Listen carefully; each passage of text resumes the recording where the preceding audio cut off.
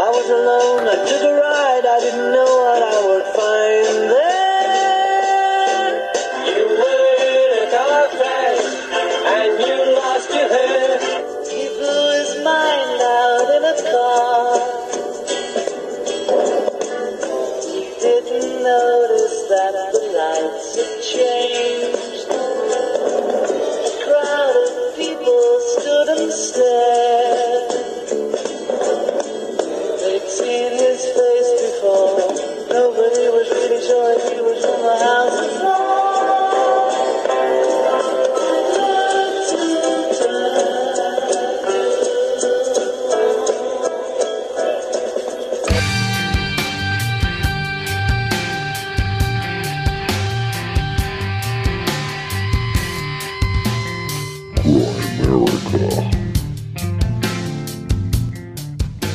I believe that they had become concerned that Paul McCartney, who was arguably the most popular Beatle, he and John Lennon, if he were not in the picture anymore, that they just weren't quite sure where this was going to go.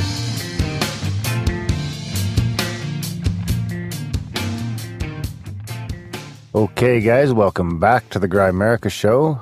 We are going to be talking about the Memoirs of Billy Shears with Mike Williams a little bit later.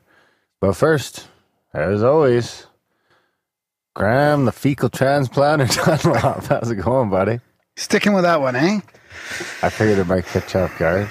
You're the one that's obsessed with it. I really don't know why you're talking to me about this stuff. I'm predicting. You seem to be very obsessed. I'm not doing that. I'm predicting the future. No, you're not. We also had our buddy Mark Allard with us on this in this interview. That's right. About Friend Paul of the show. McCartney and Billy Shears and yeah. Whether or not Paul's the real Paul. Yeah. I remember hearing about that shit way back in the day. Yeah, it's pretty interesting. Yeah. I like the bigger rock and roll conspiracy about it, and you know what I mean? People sort of pulling the strings. That's right. Yep. The fecal found. Never? No, man. Why would I need to do that? I don't know. What's it for again? You brought it up. No, it was with a guest in the show. We were talking about it, and they, just because I knew about it, you're shocked. Have you heard Chris Ryan talk about it at all? And I mean, it's about the good bacteria in your gut, right? Like replacing all yours with somebody else's good bacteria, right?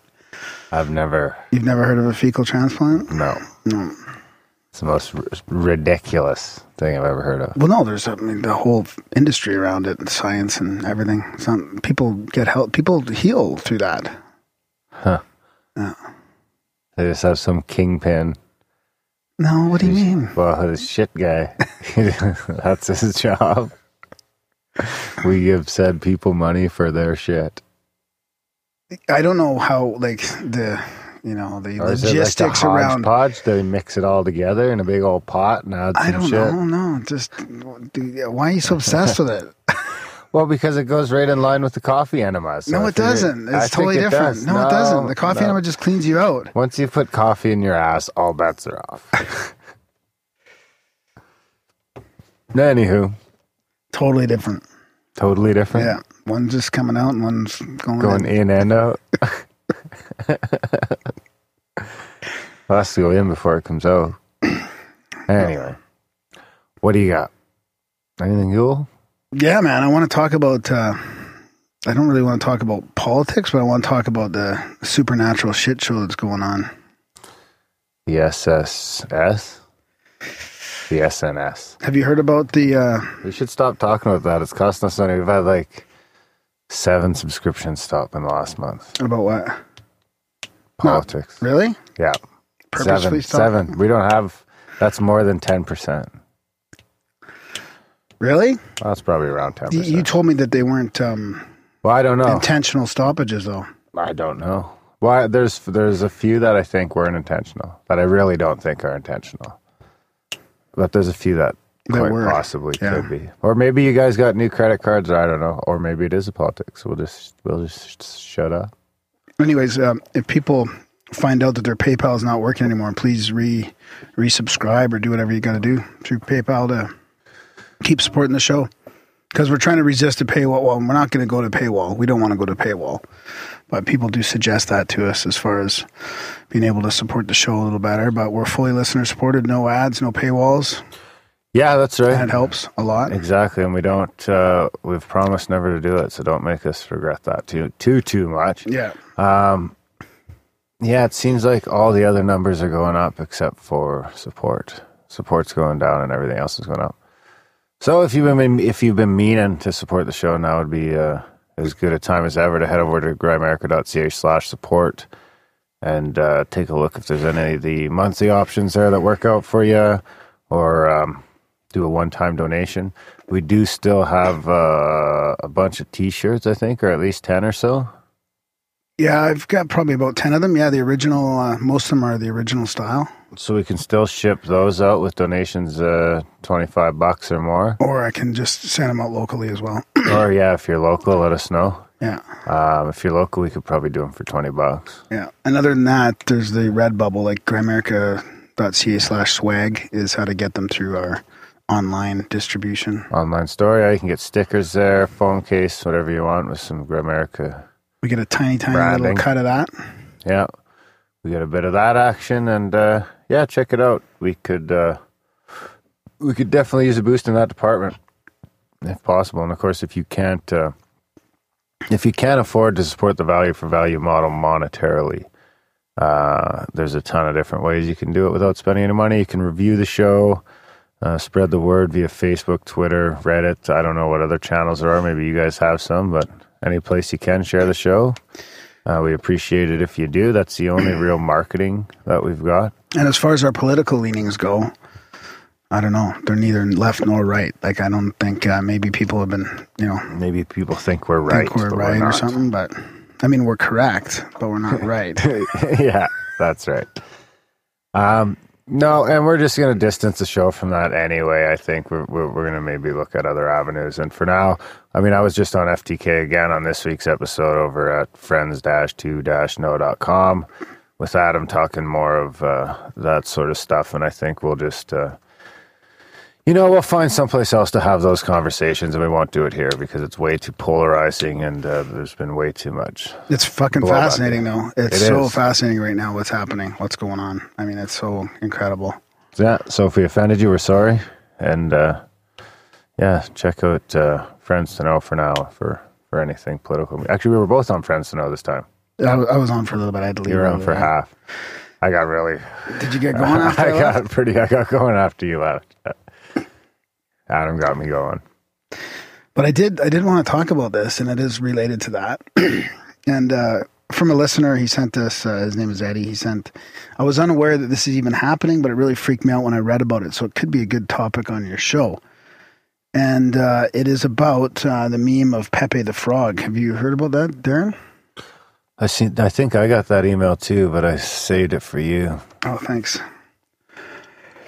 And the thing it's interesting is I responded to him talking about how if I feel like it might be the yang to the yin of all this other stuff that there could possibly be. Have you heard of Pizzagate at all, Darren? I've heard that there's a huge subreddit now dedicated to. Is there? We should get into that one day too. So I mean, not it being about political, but I mean this whole spirit cooking and Pizzagate thing. If there is a chance that is really going on, and the Pizzagate thing looks pretty interesting. I mean, I know a lot of people don't want to touch it, and of course you're not going to hear about this on the media at all. But let's just say that, and we've heard about the upper elite and the global political establishment getting into we knew all this shit kind was of stuff, going on right? in the UK posse land. Exactly. So what if it is going on? What if there's a balance to that, supernaturally wise? And it's Pepe. Pepe the Frog? Yeah. I don't know anything about Pepe. This is my feeling.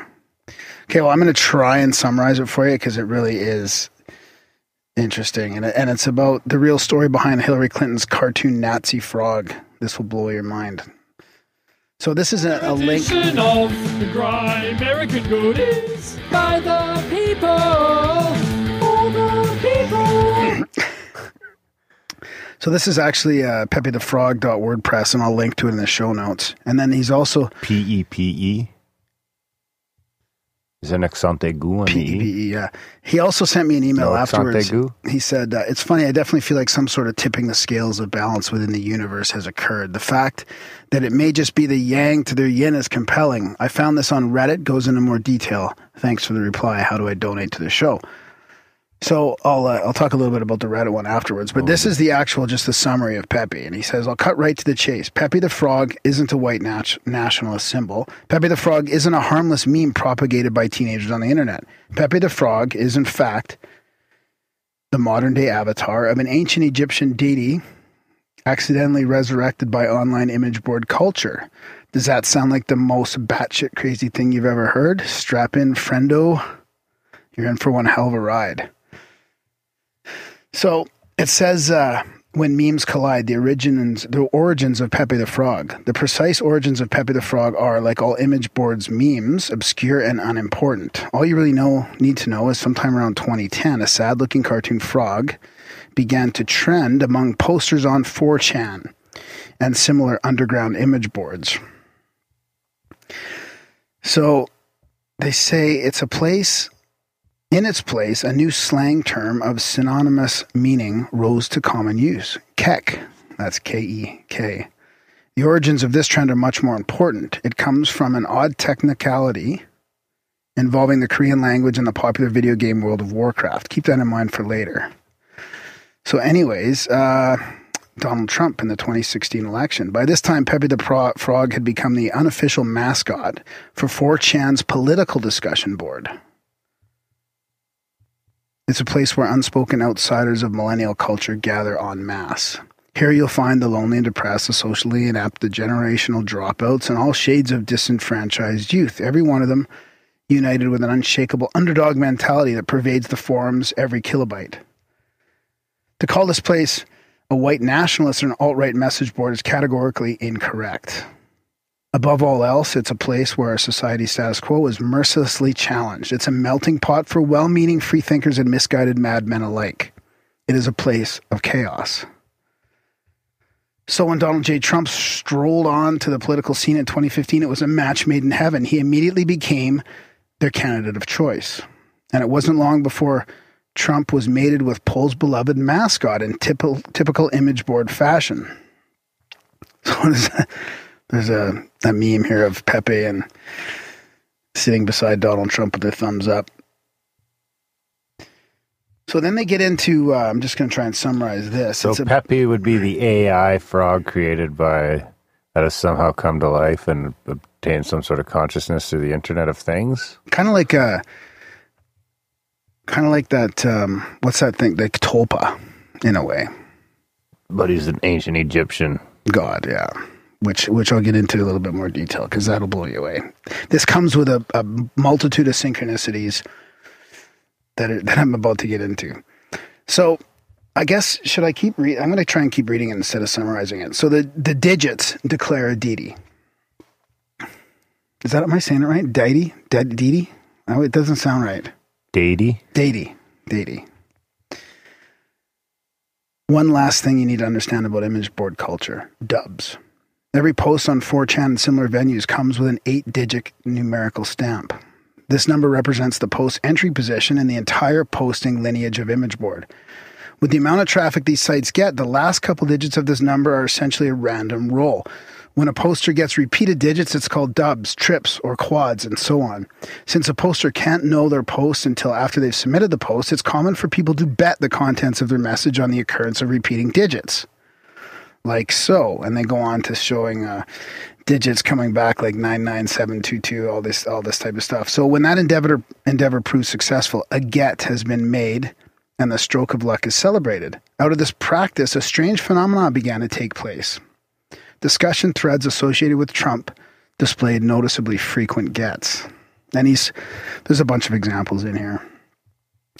It wasn't long before all these seemingly random elements discussed so far became irreparably tied together with the image board culture. Pepe the Frog, Donald Trump, repeating digits, kek. And the kek was used as an expression of delight, particularly in response to Trump's trolling of the establishment, as well as in reaction to unlikely gets in general. And a god was born. Here's where it starts to get weird. the queer coincidence of Keck. Soon it became all the rage on poll, that's the image of the board, to hail Trump as nothing less than God's chosen candidate. But which God's chosen candidate exactly? The obvious answer is Keck. Remember how we learned that Keck, the meme, came about from an obscure Korean language onomatopoeia, completely independent from the Pepe the Frog? Well, it turns out Keck is also and always has been an ancient Egyptian deity, a frog-headed one. Quite the coincidence, wouldn't you say? A little, perhaps you reply.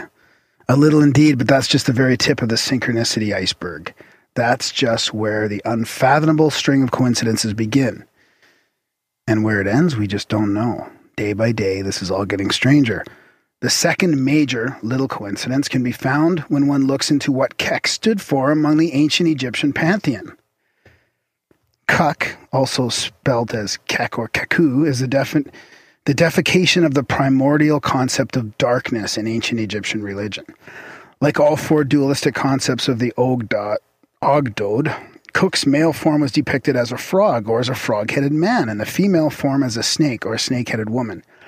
As a symbol of darkness, Kuk also represented obscurity and the unknown, and thus chaos. Also, Kuk was seen as that which occurred before light, thus was known as the bringer in of light. And who else, at this point, has been declared a bringer of light into the world by enthusiastic supporters, mainstream and image board alike? It gets even weirder. Keck's hieroglyphic spelling in ancient Egyptian, it bears an undeniable resemblance to a certain something. A person using a computer. But like in front of internet meme magic. Like, it is pretty crazy. The Pepe? Yeah, I should actually cast it on the computer so you can see it. I've seen Pepe. No. I'm talking about Keck. Oh. Right there. So it's got an Egyptian person sitting in front of this like computer-looking screen. Almost looks like an iMac on a rock, and then there's like a DNA sort of code afterwards. That's like for internet meme magic. So the cult of Keck, meme magic, took concrete form. This new digital faith is summed up neatly in this image passed around on the major image boards of the day. So there's a picture of Keck and then the Egyptian frog-headed god, Trump, Pepe. And all this. Yeah.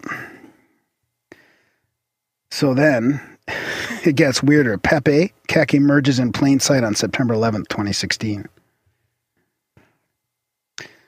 Now, the polls users were quite seriously directly attributing all strokes of luck for their Trump campaign, and likewise all strokes of misfortune for the Hillary campaign, to their benevolent frog-headed deity that spoke to them in dubs. That all came to a head on September 11th when three major mind-blowing events transpired within 48 hours.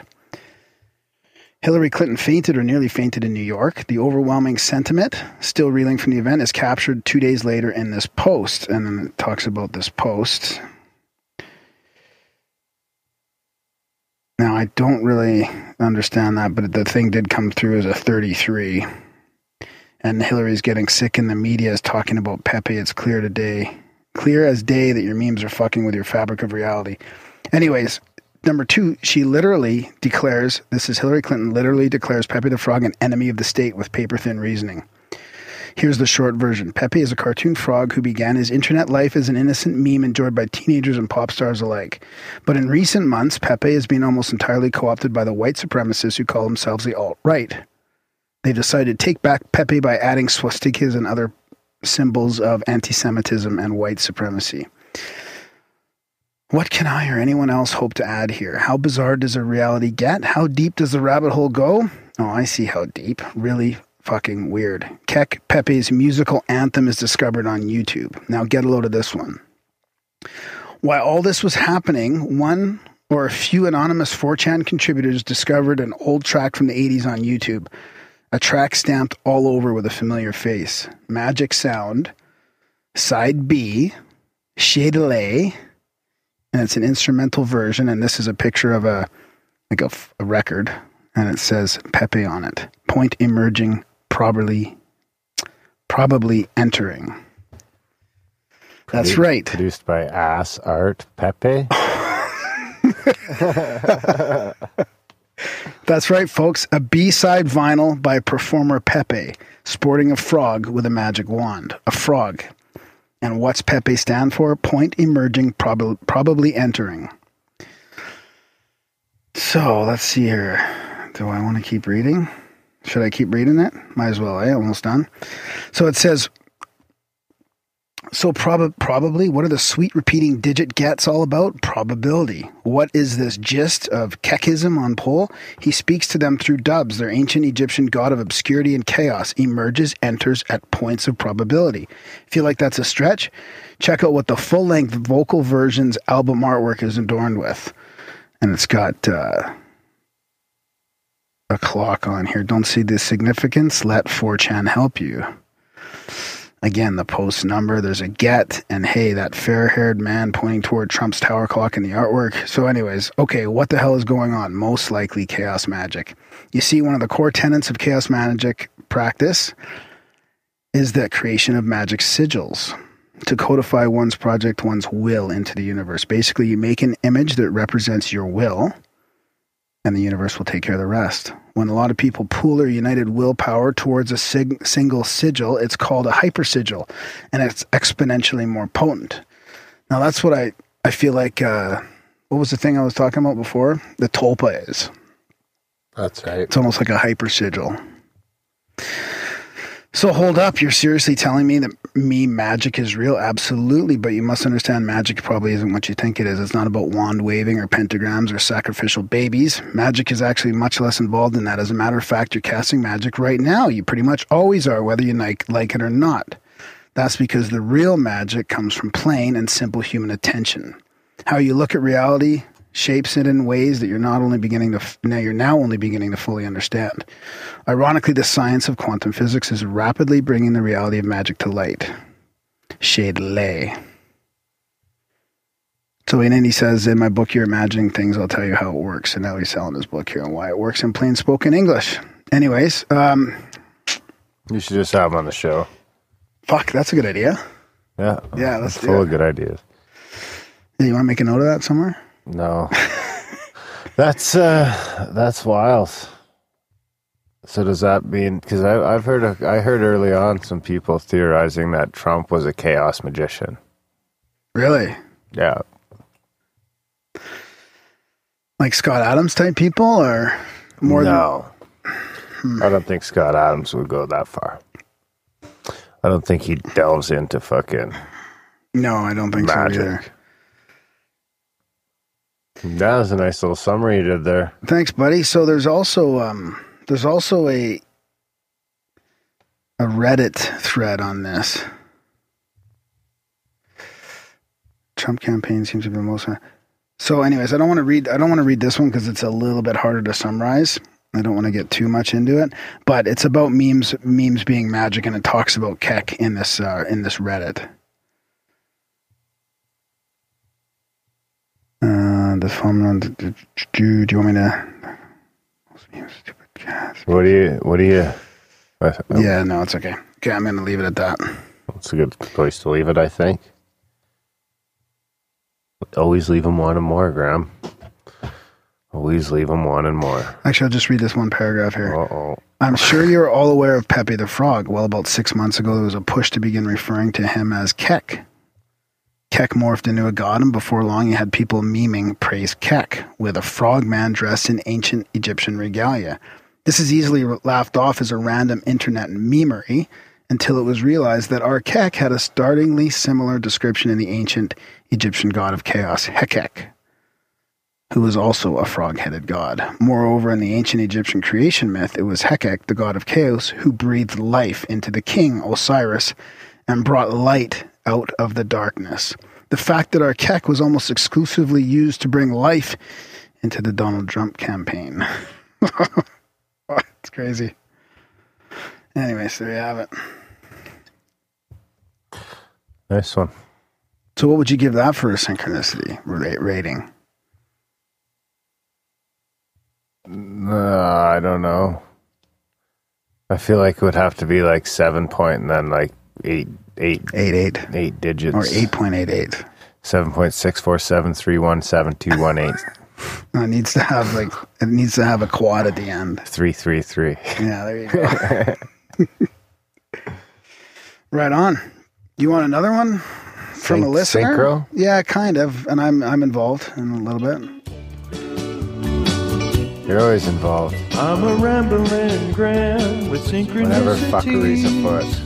All over the web. It's probably dark out by now. And Darren is skeptical about everyone and don't believe it yet.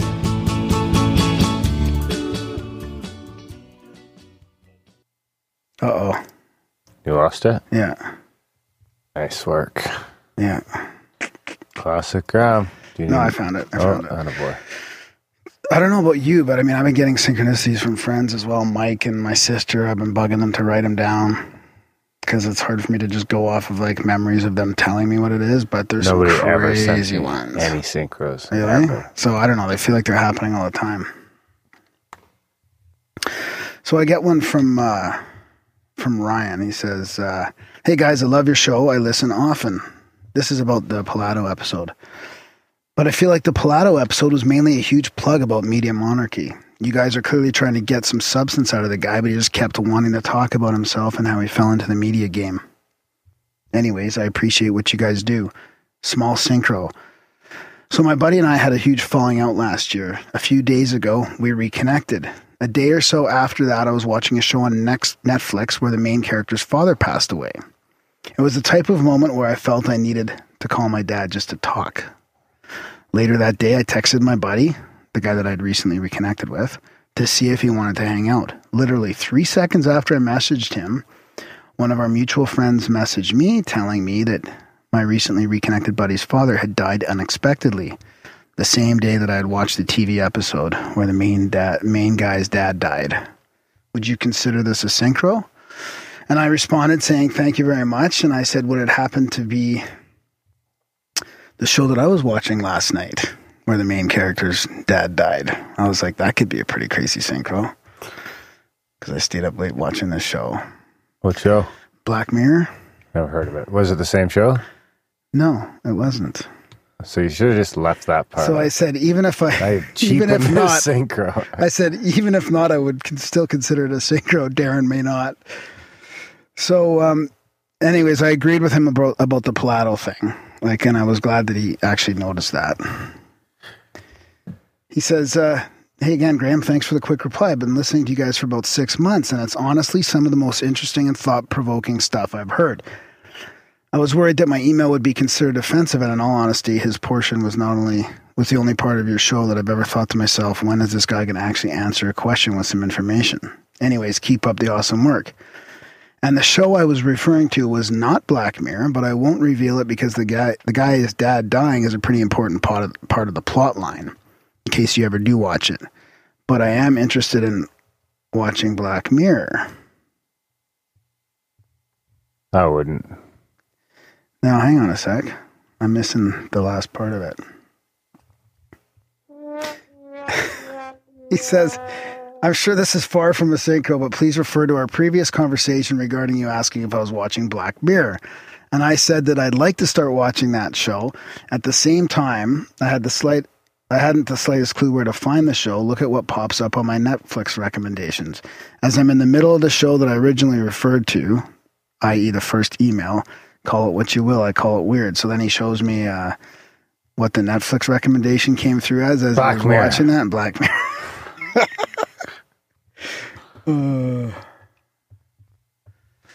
There you go. That's all right. It's okay. So clearly these shows at least have, do you think, what are the chances you think Netflix organizes show by dads dying? No, nothing. No, Zero? It doesn't. No. No? Like No, it doesn't go by that kind of detailed plot. Okay, I'll give it a 7.77. Oh, that's not bad. I'm sure he'll be happy about that. It was kind of a compounder. Yeah, I like the more and more compound synchronicities coming. Should have a flood. Do you want another one? I got a whole whack of small ones here from listeners. We got time for a few more. Yeah? You want a lucid dreamy type one or a synchro? I'll go with one more synchro and then we'll do the lucid dreamy one. Deal.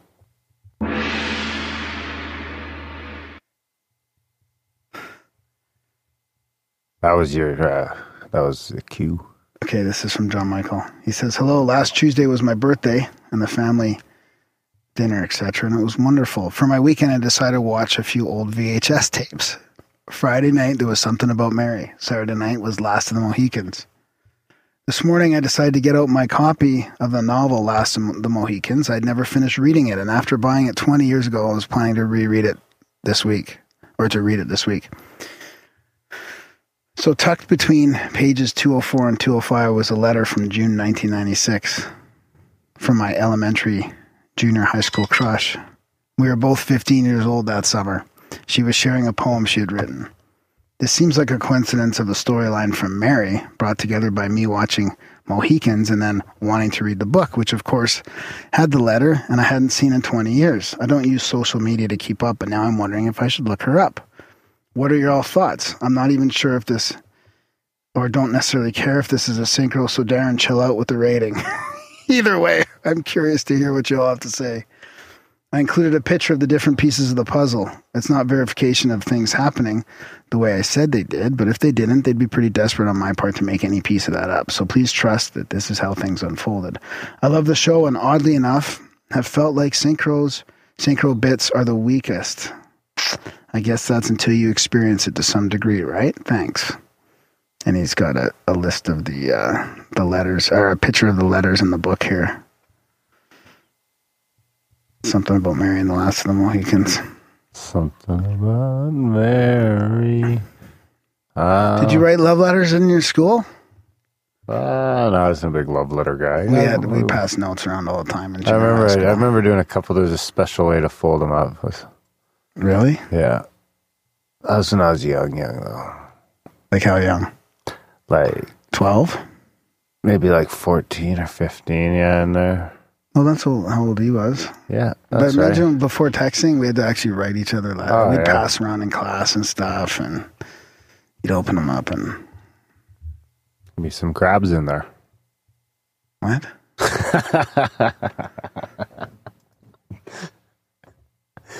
Bewilderment. I have a lucid dream. I'm not going to rate that one. I think you should look her up. Is he married? Maybe that was just a sign. I don't know.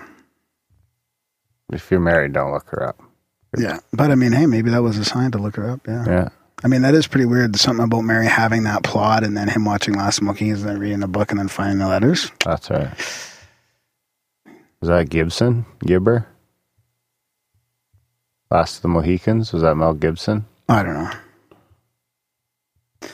So this is, you want to do a lucid dream thing?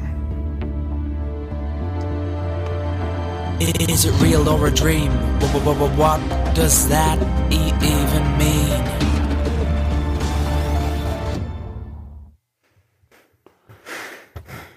So, this is from Brad. He says, so recently I've been listening to you talk about lucid dreaming and Darren giving you shit about it. I've been thinking about writing you a message just to give you some of my experiences with this, as well as some advice on astral projection, which is like the awake version of it.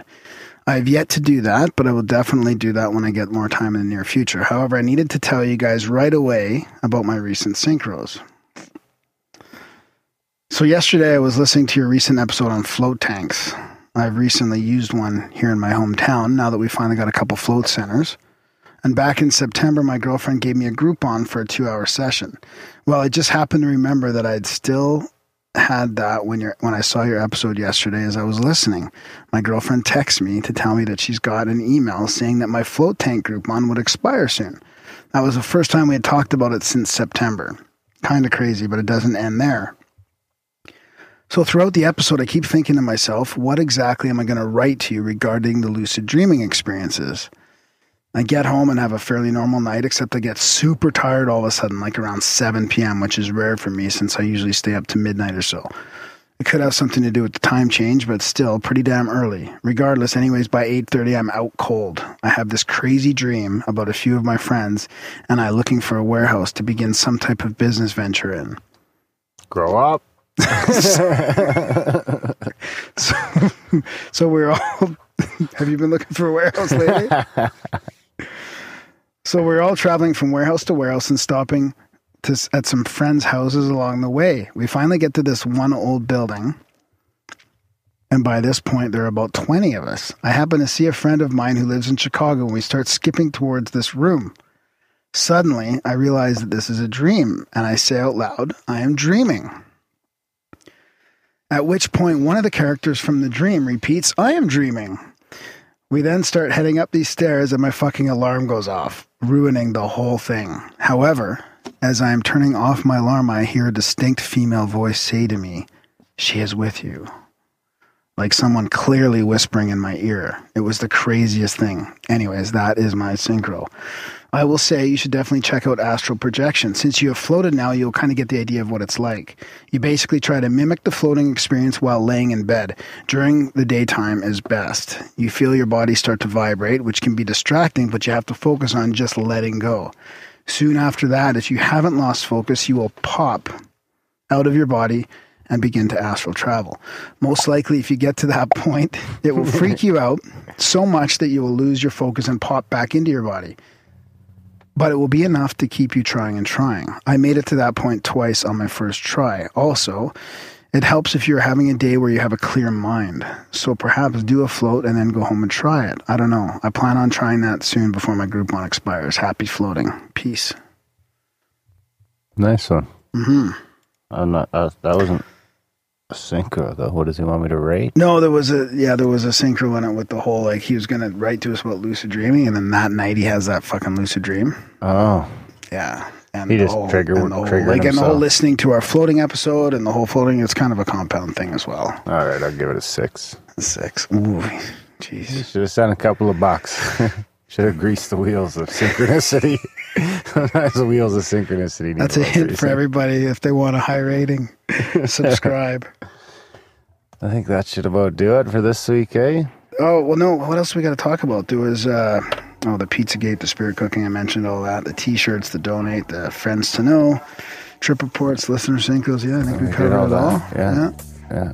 We got into the donation things right because we do seriously need. We could use some more support. So, if it's something you've been meaning to do or something you think you can pull off, check out grimerica.ca/support, and $5 a month. That's like $1 an episode. $1.25 an episode. Yeah, that's like a buck an episode. That would help us with our expenses. That would cover our expenses if a few people did that. That's right. Yeah. So check that out. See what you can do there. Other than that, send your stories, all that stuff to Graham. Help us with some content. That's a great way to support the value for value model as well. Spam Graham. Send in, rate the show. Jingles. We haven't got any ratings in a long time either. Yeah, so rate the show. Rate the show. I think that's it, eh? Oh, sign up for the newsletter. Grimerica.ca/news. And enjoy the chat. Yeah, that was a good one. It was fun. Yeah, this was Mike a fun Williams of Sage of Quay. Big got thanks his to own Mark radio for show there. bailing us out. Yeah. Filling the knowledge gap. All right, guys, enjoy the chat. Okay, bye.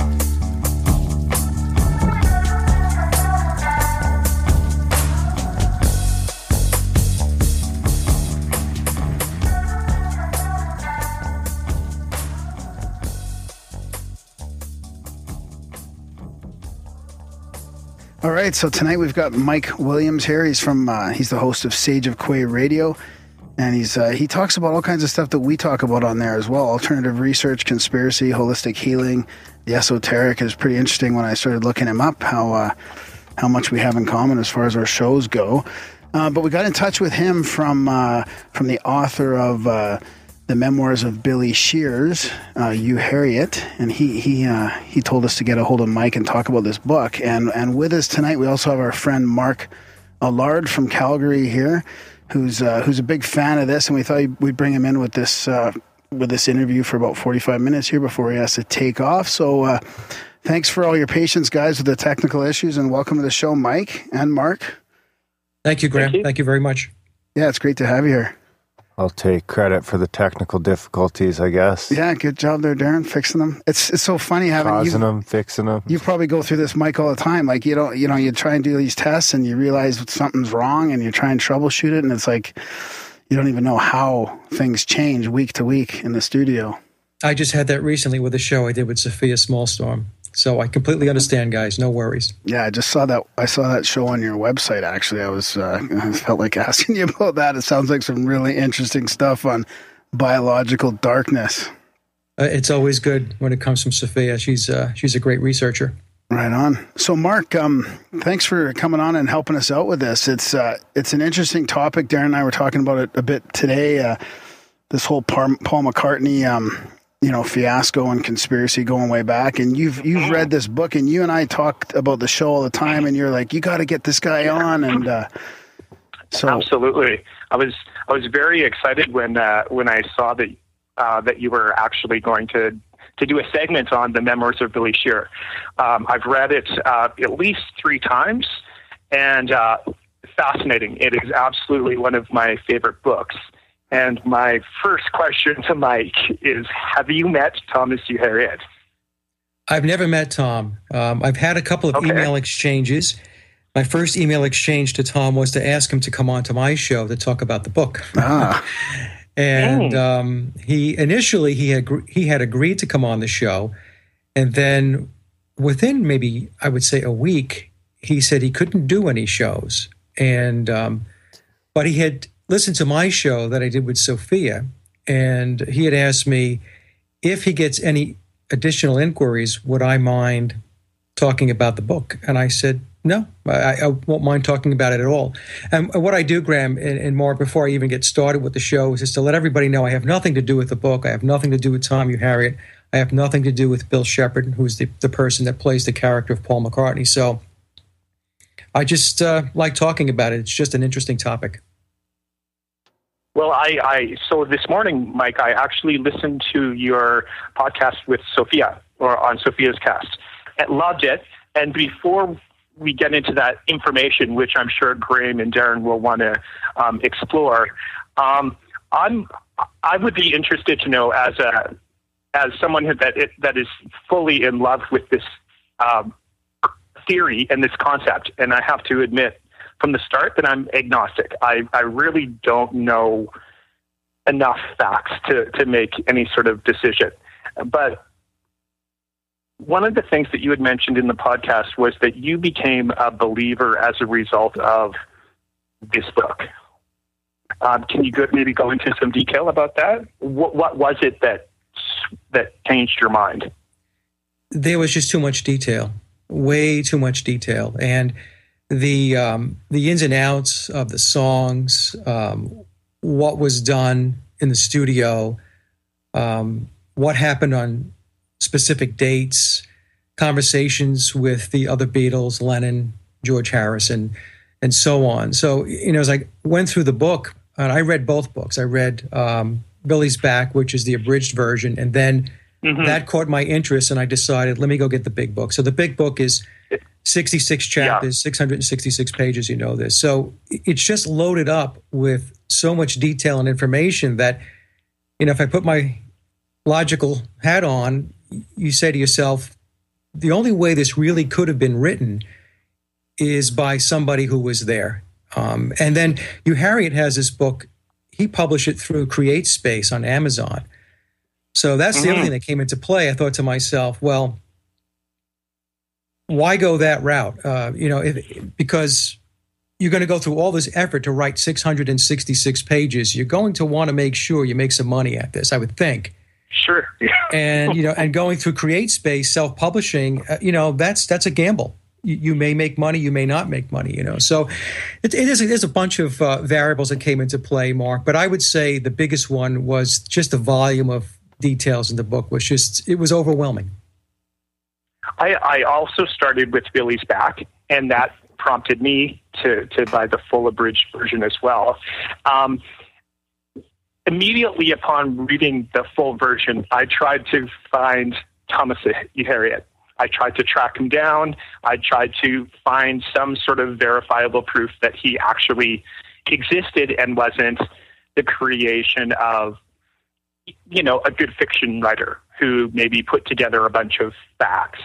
I imagine that you did some due diligence yourself. So how did you come to the conclusion that this was indeed an actual person and not just, whether it's a creation of Sir Paul McCartney trying to, deify his own legend, or whether it's just a Beatles fan that compiled information through, the millions of books and stuff? How did you decide that this was a legitimate person telling this story? Yeah, well, the first thing was the email exchanges with Tom. They were very cordial. And I had no sense whatsoever that I was dealing with somebody other than the person who calls himself Tom Uharriet. He's also on Facebook. So I found him on Facebook. Mm-hmm. I didn't friend him because I didn't want it to be perceived as a conflict of interest if I'm going to, talk about the book. So I just let it be. Maybe that's a pun. I don't know. But in any case, just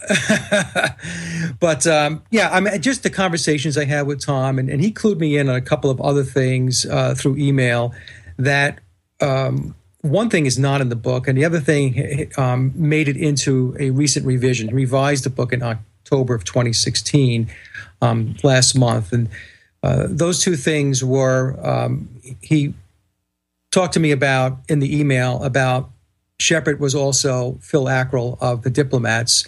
Of course, that was the band that Denny Lane was in. That originally, it was in the book, but it was very coy the way it was presented. And then I had emailed Tom and I said, look, I'm reading the book and this whole piece, well, it wasn't a big piece. It was a little piece on Phil Ackrell. You can go both ways. He was or he wasn't. What's the deal there? And he wrote back to me and said, Mike, you interpreted it the exact way it was to be interpreted. So it was a coyness that was going on in the book. But then he said the clue is in the song Rock Show that McCartney or Bill Shepard did from the Wings Over America and Venus and Mars. I think it was Venus and Mars it was on.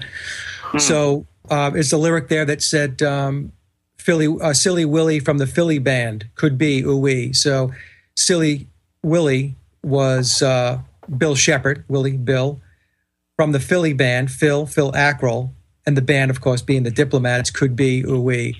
So he actually has now put that into the book to expand that whole section on Phil Ackrell. The other thing that he told me that is not in the book is that along with the surgeries and the fillers that are discussed in the book to explain the transformation of going from Bill Shepard to Vivian Stanshall to Paul McCartney, that there was latex used also. He didn't get into great detail with the latex, but I'm assuming it had to do more with the character of Vivian Stanshall.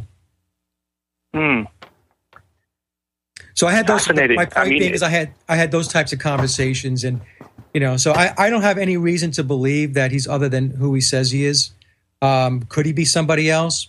I guess, but I just, based upon my communications with him, I think he's Tom Uharriet. I'm only one friend generation away from Tom Uharriet.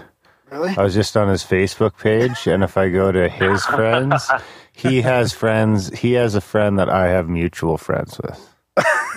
Wow! Look at that. Nice.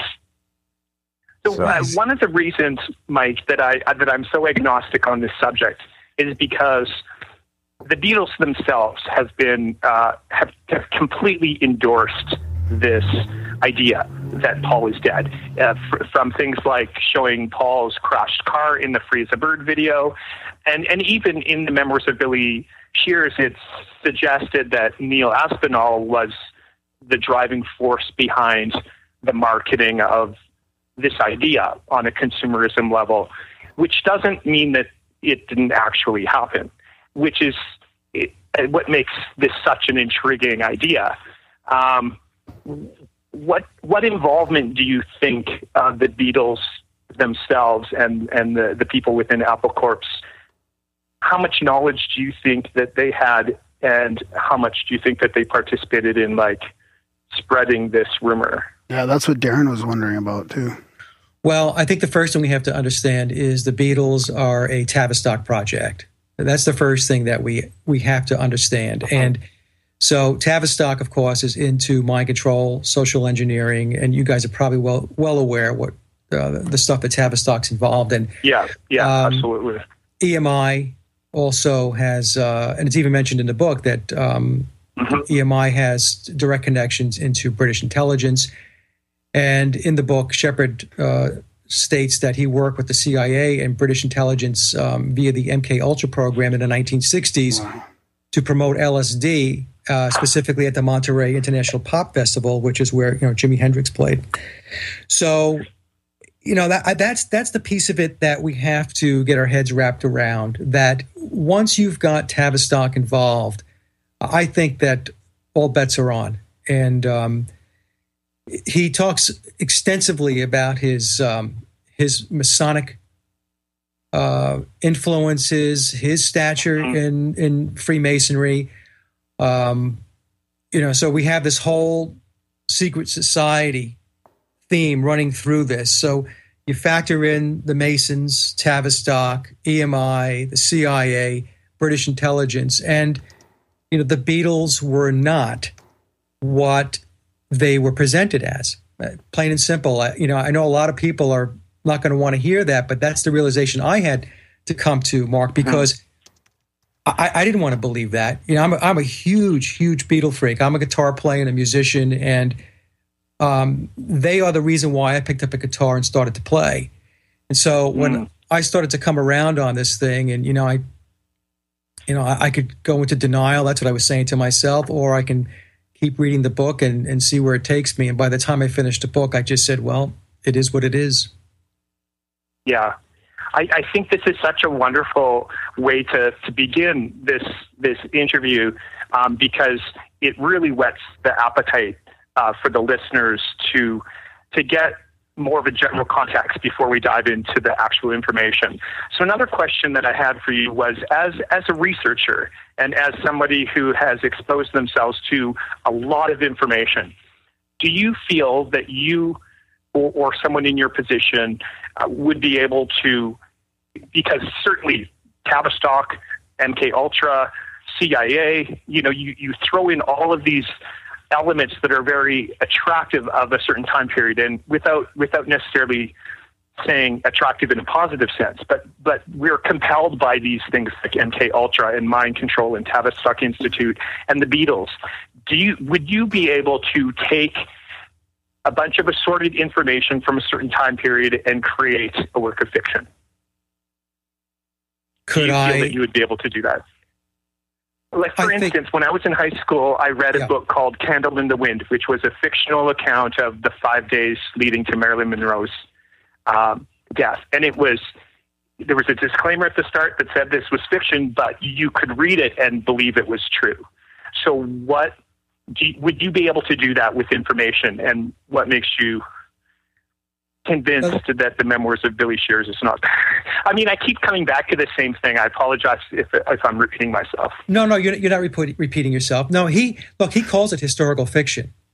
Right from the onset. So, and the reason why he does that is because he's under confidentiality agreements, non-disclosures. He's got a lot at stake here. This man has made a gazillion dollars over the years, and he's in no position to give that up. And he explains in the book that one of the big reasons is because all this wealth is going to go to his children. So, I mean, he's in a mode here where he's protecting everything he's done in the last 50 years and beyond, right? Because he's going to, like I said, his kids are going to benefit from everything he's done and all of his wealth. So, but to answer your question, Mark, could somebody pull this together? and create fiction and make it appear to be nonfiction, yeah, of course, somebody could do that. But that's the point I made in the beginning. For somebody to sit down and this had to take an enormous amount of time to write 666 pages. And the fact that it's coded. And it's right, and it's encoded. It's encoded, exactly. Yeah. So that was the point I was making earlier. Maybe we can expand on that a little bit. You're going to go into all of this effort. You're going to write a book that's 666 pages. You're going to encode it, and then you're going to sell it through CreateSpace. How does that work? Yeah. Right? So, yeah, right. Totally. Yeah. So I think that this is very much in line with a lot of stuff that Bill Shepherd has done in the past, where he has kind of slipped things under the radar. He likes to do that. He likes to have that little tongue-in-cheek, that little nod and wink, right? The release of the album, The Fireman. When he released his album, Thrillington, right? All of these types of things. And there's many times when Shepherd, as McCartney, has played on other albums. He's participated in the recordings and whatnot. And he did not put his name on any credits, and he didn't take any credit, and he just let it go with that. So I think that, to be honest with you, I kind of settled in with knowing some of the other stuff that McCartney had done over the years, where he didn't stamp his name on it because he didn't want to call attention to him being a participant. I don't know. This kind of falls to that kind of theme, I think. That's a great point. I mean, it really does seem absurd that someone would go through all that effort and not try to make any money off of, why not go to a publisher? Well, because I at least get the impression that it was written by someone that really wasn't doing it for the money. More of that fireman that's passed this under the rug. Well, and it's the same thing as the clues on the albums, right? They're just kind of slipping it out there and to see who picks up on it, right? So this, to me, is in the mode of what had been done in the past by Bill Shepherd, both as a Beatle and in his post-Beatle career. Do you think it's possible that Uharriet is another alias then for Shepherd? I thought about that. And that you've been corresponding with, I thought about that. I did. I thought to myself. Because again, I've read it like 3-4 times, and I was reading a little bit today. I mean, it's a brilliant book in that you can literally pick it up in any chapter, and it is compelling. You don't necessarily have to start from the beginning to be drawn into it. So having read it a few times, and when I do, I constantly think about these different scenarios, because tracking down Uharriet, it's almost impossible. I don't know if I've ever seen a picture of him, and interestingly, he does have other books out, and they're all spiritual books about Zen, and which I found quite interesting. Were you aware of that, of his other books? I saw some of his other books, and the other thing with Uharriet that I think that is important to understand is that he has a Bachelor of Arts degree in English from Brigham Young University. So he is a Mormon, and the Masons are completely tied in to the Mormon religion. And I mentioned this in the interview with Sophia, and in my exchanges with Tom. I mean, he never wrote back to me and said, "Mike, I take issue with you saying I'm a Freemason." So, that was never discussed. So I'm going to make an assumption here, because I've done a lot of research into secret societies and the Masons and so on, and Jesuits, that we're dealing with a person who is a Freemason, and Bill Shepherd is a very, very high level Freemason. Now, Masons are only going to work with Masons. So Shepherd is not going to connect with anybody to do this. So, he connected with somebody that is in the Brotherhood, and they work together to pull this book together. As a musician and as a Beatles fan, were you at all surprised by the references in the book to other artists who were aware of McCartney's death and proceeded to write songs about it? Because that is something that really grabbed me. I was just in shock over some of those references in other people's songs. I was very surprised by that, because one of the reasons why I wasn't a believer in this whole Paul is dead thing was I would think to myself, how could it be that nobody has said anything? How could this have been suppressed? Other band members, other bands, friends, engineers, producers, you just go right down the line. How could that be? Well, in the book, he talks about Donovan knew, the Stones knew, the Who knew, Elton John knows. So the thing is, they're all in this game. They're all in it. Yeah. Right? So these are all creations. Now, it's not to say that they don't write great music, and it's not to say that they're not creative and great songwriters, but they're all in the same club. And they all got to where they got as far as their fame and fortune because they're in this system. They're in this system of secret societies, Freemasonry. And look, Mark, you read the book. So Bill Shepard gets into the whole satanic aspect of this, Satanism. Yeah.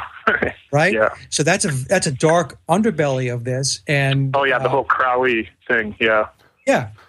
Right. And so all of these bands, they're all in on this because they're all doing the same thing. They're all tied into the same people, the same organizations, and they're going through the same process. And so once I understood that answered my question as to why these other bands never said a word. Do you think there's any connection to Dave McGowan's work and like the hippie movement and that subculture that came up in the late 60s? A lot, he was talking about how that was all some sort of, like all those family members, all those guys, like Jim Morrison's dad was a big military figurehead, and there was he was an admiral, I think. The list was long. Yeah, right? he goes through it. I mean, you can listen to it. Yeah, exactly. He goes through like all these bands were possibly, could have all been a thing, and they all came out of Laurel Canyon all around the same time. To me, it's the same thing. It's the same thing. Again, it doesn't take away, in my view, from the fact that many of these musicians in these bands are very talented. In fact, many of them may have even been unaware of how tied into a program that they were, because these programs are run through managers, handlers, and so on. As an example, the Beatles were, their recording company was EMI. Well, EMI was directly tied into British intelligence. Did the rest of the Beatles know? Yeah, that's pretty interesting in the book. Yeah. So I think that's what happens in many of these bands. The band members are not aware. That's my personal view. Now, some of them could be, but I think the vast majority of them are not aware. And so then what happens is the process of steering them starts to take place. Right. And some of them pan out and some of them do not pan out. I mean, Zappa out of Laurel Canyon also, and I have a hard time believing that Frank Zappa was going along with the program. He was probably, in my view, one of the largest anti-establishment performers and musicians we had out there. So he may have been one of those guys that they were trying to steer, but they finally gave up. They just couldn't do anything with Frank. Well, it makes you wonder, too, that these bands couldn't get that popular back then if they didn't get the play, right? Like, obviously, I didn't really sort of buy into all this stuff until a few years ago when I started realizing how much control the media has on who it plays and how much they play it. And it does seem to be like probably less so now because of social media and the way there's so many more bands out there and you can listen to them without listening to the radio. But I mean, back then, like that's how everybody found out about these bands, right? Right. Yeah. That's right. And remember back in those days, payola, you couldn't go on the radio unless money was exchanged. That goes back all the way back to the 1950s, right? So, today it's, I think, a lot easier to dig into this stuff and research it. Back then, we didn't have an internet. so it was a lot more difficult to figure it out. So what's the purpose then of like the big picture purpose of them covering up Paul McCartney's death and replacing him with somebody else? I mean, obviously there's the, you want to keep that ball rolling, like keep the Beatles going, I guess. But why is it a pop culture experiment, or is it as a distraction for people? Like what's the intention behind it? Well, I think the intention is that there was so much money involved with the Beatles. The Beatles were cranking a lot of cash, and I believe that they had become concerned that Paul McCartney, who was arguably the most popular Beatle, he and John Lennon, if he were not in the picture anymore, that they just weren't quite sure where this was going to go. So the Beatles could have ended in September of 1966. Now, the other piece of this says to me, though, that I'm not so sure I quite believe that story, although I think it has some credibility. I believe that Tavistock wanted to see whether they could hide a major league, well-known artist in plain sight. And what would the public reaction be to that? Would the public figure it out? Yeah, so that's the experiment what I think. Part of it. Yeah. It was an experiment, right? So that's what I think it was. I think they said, hey, you know what? This is perfect. Let's see what happens. Let's see if they pick up on the fact that this guy is not Paul McCartney. And in one of the shows, it was either Sophia or I did a show with Mark Devlin also, that was a big, big win, in my view, for Tavistock. Huge, huge win, because they had to sit there probably in amazement and say to themselves, this is unbelievable. Nobody, well, virtually nobody, has picked up on this. And even when we put the clues out there, nobody cares. You know? So here we have this very high-profile musician, entertainer. He's not the guy that everybody believes he is. We're watching an impersonator, and nobody knows, nobody cares. So I think that from a Tavistock perspective, was a big check mark for them. A lot of Beatles fans. Oh, sir, go ahead. What would be like the top, if someone hasn't looked into it, what would you say are the top 10 clues? Well, the top 10 clues would be, their record album. So you can start with Sgt. Pepper. Although it goes before Sgt. Pepper. If you take a look at the Beatles Yesterday and Today album cover, where Paul is sitting in there's like a chest there, a big suitcase chest, and he's sitting inside of it. That was one clue.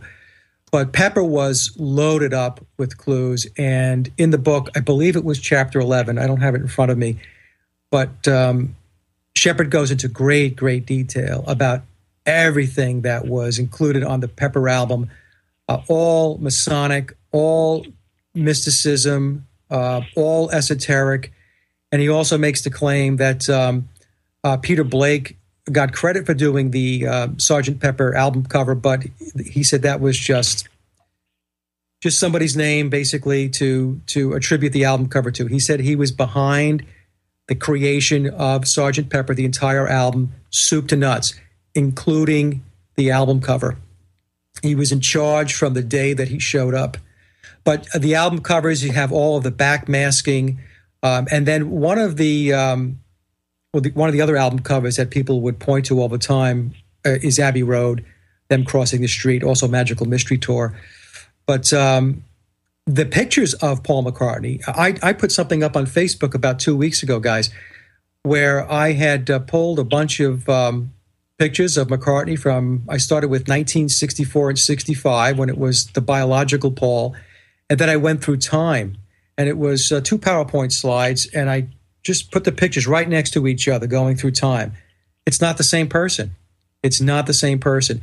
And I had a number of people comment on it on my Facebook page, and they said, you know, Mike, when you look at it like this, when you have it right in front of your face, this comparison, it's obvious that this guy is not this guy. So I would tell the earlobes folks, thing, yeah. Oh, his earlobes. Sorry, go ahead. Yeah, no, I was going to say, that for me, that was one of the biggest ones. Is you don't height. Go from attached earlobes to detached. Yeah, and the height. You know, those are things that aren't. You know, I have time just for one more question, Mike, before I go, and I'll leave you with Graham and Darren. But I was curious. For this book now has been out first edition since 2009. Why do you think it's not more talked about, this book? And when do you think that it might be? When Shepard dies? When do you think this book will become more? That's a good question. And that's another reason why I think that the book is legit, because it's out there. And like I said, he's going through CreateSpace. And he's also selling the book on his Uharriet is on his website. Yeah. But I don't think that they care. I don't think that they mind that it's it's a slow drip. I really don't. I mean, what does Shepard have to lose? He's got, like I said before, $1 gazillion. I'm sure that Uharriet was paid very, very well to participate in the writing of the book. And it's like everything else. Here's another clue for you all. The walrus is Paul. Yeah. Well, right. So that's what I think is going on. And in the book, he does state, though, that when he does pass away, that there's going to be a lot more information coming out. And I was thinking to myself, okay, I don't know what a lot more means. He's got 666 pages of stuff that blew my mind. But he's saying that he's got more coming, and so we'll just have to see. Yeah. Thank you so much, Mike, for the opportunity to ask you questions. And I know Darren and Graham are anxious to jump in and dive into more of the content of the book. But I really wanted to just be able to ask you, the philosophical questions from one reader to another, from one researcher to another, about what made this credible for you and what your experience was. So have a great evening and a great chat with Darren and Graham. Thank you, Darren and Graham, for inviting me on. I appreciate it. Yeah, thanks, Mark. And I'll let you guys continue. I have a class to go to. All right. Thanks a lot. Thanks a lot, Mark. Thanks, you, Mark. All right. Now. Take care. Now we're going to have to wade back into the shallow end of the pool. He had some great questions, by the way. Yeah, no, that's good. Yeah, I just felt like we like to try and get people involved when they're super interested in our guests and stuff like that. So yeah, I mean, I keep coming back to the intention and the experiments and why the intelligence communities, or whatever you want to call them, are sort of getting involved in all this stuff. But I mean, if you think about that experiment you were talking about, will people notice? And if we didn't notice, I'm not sure how long it took for people to start getting wind of this possibly being a conspiracy, and when it sort of started to open up. But I mean, you could see these Tavistocks and these intelligence agencies, jumping on that and going, okay, well, they're not noticing this kind of stuff. We can take it to the next level. And then, I mean, when you get to the 80s and the 90s with the music scene and all that, who knows what kind of involvement there is. Yeah, well, they were very surprised that they were dropping the clues, and the clues were there since Sgt. Pepper, and it wasn't until 1969 that it caught the public's attention. 3 years after. Yeah, 2 or 3 years later, and that was because they had fed the clues to a guy by the name of Fred Labor. And Fred, I guess, was in college at the time, and it wound up making a Missouri newspaper. And that kind of got the ball going. So they were clearly looking for this to get some legs. And, of course, my theory is it's because they wanted to see what would happen. If it did break, and let's just say that he got called out and they figured out that he wasn't Paul McCartney, that he's Bill Shepard, then what would have happened? Would people just shrug their shoulders and say, wow, that's interesting. I still like the music. Mm-hmm. Carry on. Mm-hmm. So, so in my view, Tavistock didn't have a whole lot to lose in this whole thing. And, and Shepard himself was instrumental. He wasn't just a body that they picked out. This is a guy that was nurtured from, very, very early on in his life. In the book, he states that, he comes from a Masonic family, that his uncle was a very high-ranking Mason. His uncle was the one that made the call to George Martin to tell George Martin, that's the new guy. Make sure he suits up. And by the time that George Martin got around to letting Brian Epstein know, Epstein had already known. So that calls into question and whether the whole Paul is dead, Paul dying was an accident or not. Yeah, I was just going to get into that. Yeah. That it calls that into play. And that's a legitimate question for people to ask. They killed Paul? Yeah, well, possibly. Or that, if the Masons are involved in what's referred to as rituals, and Paul McCartney, biological Paul, could have been in the pipeline from the very beginning as a ritual death, as part of their Masonic. How do I say this? They do these rituals in order to bring more power, right? In order to make something more powerful. Now, the other option is, and I don't rule this out, is that perhaps Paul didn't die. Maybe it was a metaphorical death. Maybe he was replaced, and then just rode into the sunset. That's the other thing I think we have to keep in the back of our minds. So, so this whole thing is very, in a lot of ways, it's very fluid. Now, wasn't there some pretty strange stuff as well between the two of them? Like, didn't Billy Shepherd have dreams or some sort of premonition? Paul had dreams. Oh, it was Paul that had them. Yeah. Yeah, he was having premonitions of his death, and he was having these nightmares, and he would talk to the other band members. He would talk to John and George and Ringo about these dreams that he was having, and they would kind of scoff it off and just tell him he was being crazy and so on, and they didn't take it very seriously. And he was also, according to the book, he was making plans in preparation of his departure or his death, which I thought was kind of interesting because at that point, what was he, 23 years old? He was 24 when he died, so let's just say he was 23. What 23-year-old person starts making plans and preparations for when they're not here anymore, dying? I mean, it just didn't seem, I don't know. It doesn't seem natural. It's not natural. So there was just something, in my view, Graham, that I think this was planned out. And I think it was in the works for a very long time. In fact, in the book, Shepherd says that, his uncle had brought him along from an early age, ensuring that he had the proper training and skills and experience, so that he was ready when this point in time was reached. So, what does that mean? I don't know whether that means when Paul McCartney died or some other opportunity arose where he would be able to step in. So that was a very, very, like I said, very interesting part of the book that he talks about. Wonder if they would have had replacements for all the Beatles then? Well, he said that Shepherd said that Lennon was starting to get very paranoid. So when Shepherd had shown up and they were recording Sgt. Pepper, John started to wonder, well, could I be replaced? In other words, not that he would die, but if they decided that they didn't want him around anymore or, his shelf life was up, could they bring somebody else in? And there we go. Now we have a new John Lennon. So in the book, he talks about the fact that Lennon was paranoid about that. Oh. Man, that's fascinating. I mean, the funny comparison is, just from like a mundane point of view is, you see a lot of band member switcheroos nowadays. Right. And it's just kind of, nobody really cares too much.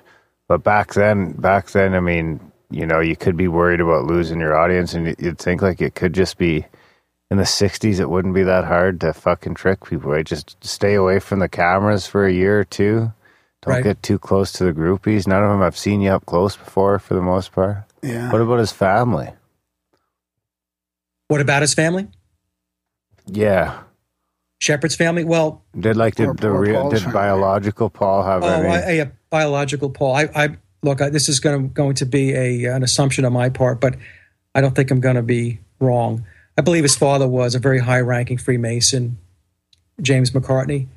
And because what happened was when Shepherd was introduced to the family, in fact, he was, let me just talk to you guys about something here. You'll kind of get the point. It'd be a lot easier for me to do it this way.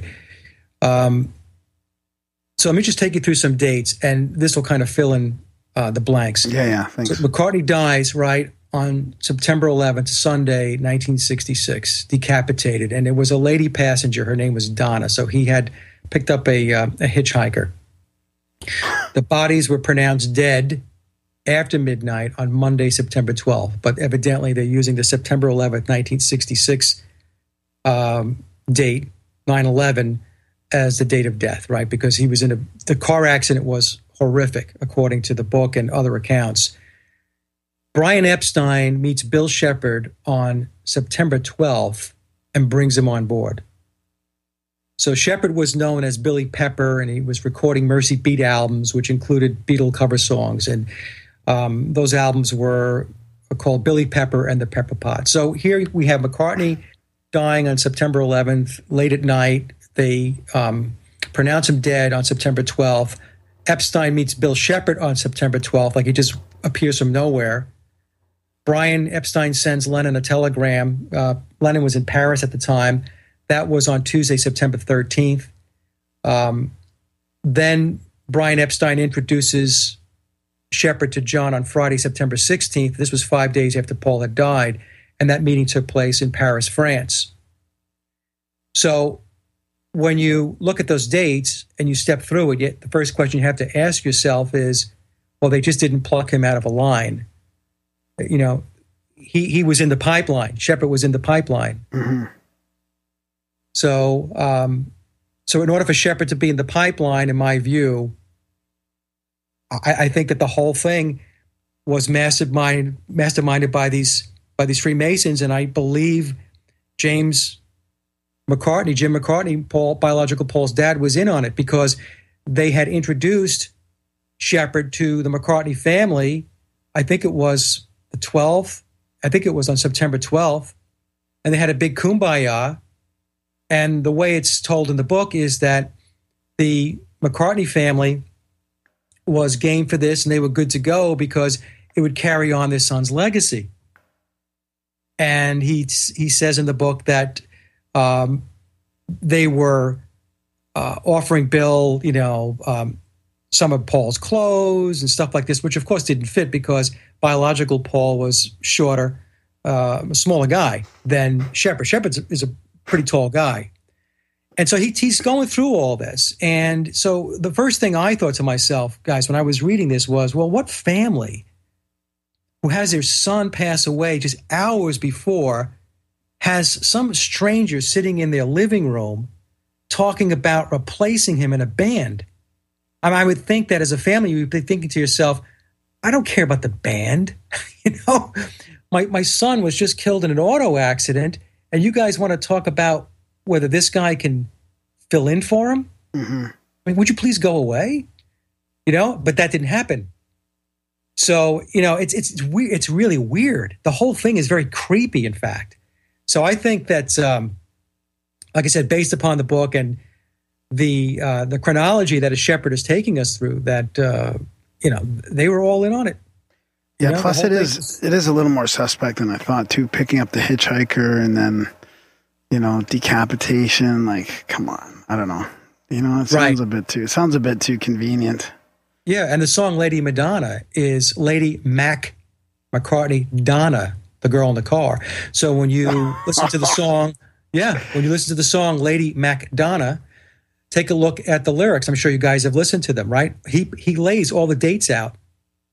He lays the dates out of what transpired. The chronology is in the song. Yeah, it's so crazy, the symbolism. Like, do you follow some of the new conspiracies over Illuminati symbolism in some of our current famous pop stars? Yeah. So you think there is something? I mean, obviously, it's part of the same thing, really. It is the same thing, and that's the other thing that I tell folks is that nothing has changed. It's just gotten more. It's more in our face now. And I think that that's by design. I think it's because they want to make it pop culture so that it makes it less scary. It makes it less ominous, if you will. So if you've got them walking around covering their eye, making triangles, with their hands and so on, then, people are going to think that that's cool. Go ahead. Isn't there something else about that as well? Like almost, I don't even know how to describe it. Something occult, like putting it out there is almost giving yourself, you could almost say you told them so in some weird symbolistic way. So you kind of free yourself from the karma that lying about that stuff would bring. That's almost one of the reasons why they put it out there, so that they can metaphysically say, oh, well, we told people, or we put it out there. We're not hiding it because it's out there in symbolism, so we're free from the bonds. Yeah, I've heard that, that it frees them from bad karma, if you will. I'm not sure that I buy into that, because it's still deception. You're still deceiving. Even though you're putting it out there in a very, very deceptive way. And you're putting it out there deceptively. And you know that because you're doing it that way, that the vast majority of the folks are not going to get it, because they're ignorant to your symbolism and your sigils and all that stuff. So that's the thing. When people bring that up about the karma aspect of it, I understand the premise, but I don't agree with it. So you think it's more of a metaphysical gain of power then through the symbolism? Power. Yep. By flashing those symbols and their sigils, it's power. That's what I think it is. And that's what I had mentioned before about when I talked about the killing of Paul McCartney. If he did die, let's say he wasn't replaced and he rode into the sunset, that he actually physically died and it was a Masonic blood ritual, that's power. Blood is very, very important in their rituals. Blood sacrifices is very, very important. So I think. Keep going. No, go ahead. I'm good. Well, I wonder about, we get into this every once in a while, the Illuminati and the power brokers of the world. And how do you connect, or do you try and reconcile this yourself, like the people responsible for this kind of thing, and how that connects to, I don't know whether it's the banksters, or whether it's, the Bilderbergs or the Trilateral Commission, or is it even beyond them? Or like, how do you, what's your feeling on like who this is, and are these players international or American, or you know what I mean? Yeah, it's worldwide. We have worldwide controllers. We don't have geographic controllers. I mean, they have their geographic minions. Right. They masquerade as politicians and so on, but it's international. It's global. It's so it goes up through the secret societies, and it all ends up at the end of the day back into the Vatican with the Jesuits. So that's this is all what I was getting at. Yeah, it's all controlled. Everything is controlled. In fact, Ole Damagard is a very good friend of mine, and on one show I had said to Ole that everything worth knowing is a lie, Ole. And I don't believe I'm wrong. Anything that's worth knowing is a lie. Just pick something. And, once you start digging into it and you get into that rabbit hole, you're going to find that what you were told, what you were taught was not the truth. Right. So this goes back thousands of years then, right? The Vatican, the Jesuits, this is back to... how far back? Like Egyptian mystery school type stuff, or...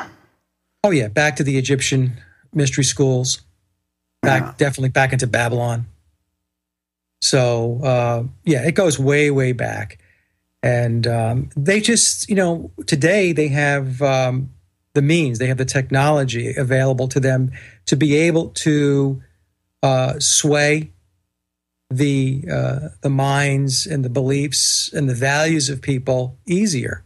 Back in the old days, you basically had to kill people, right? You had to cause all kinds of pain, and you had a war and all that good stuff in order to get people to get them under your thumb.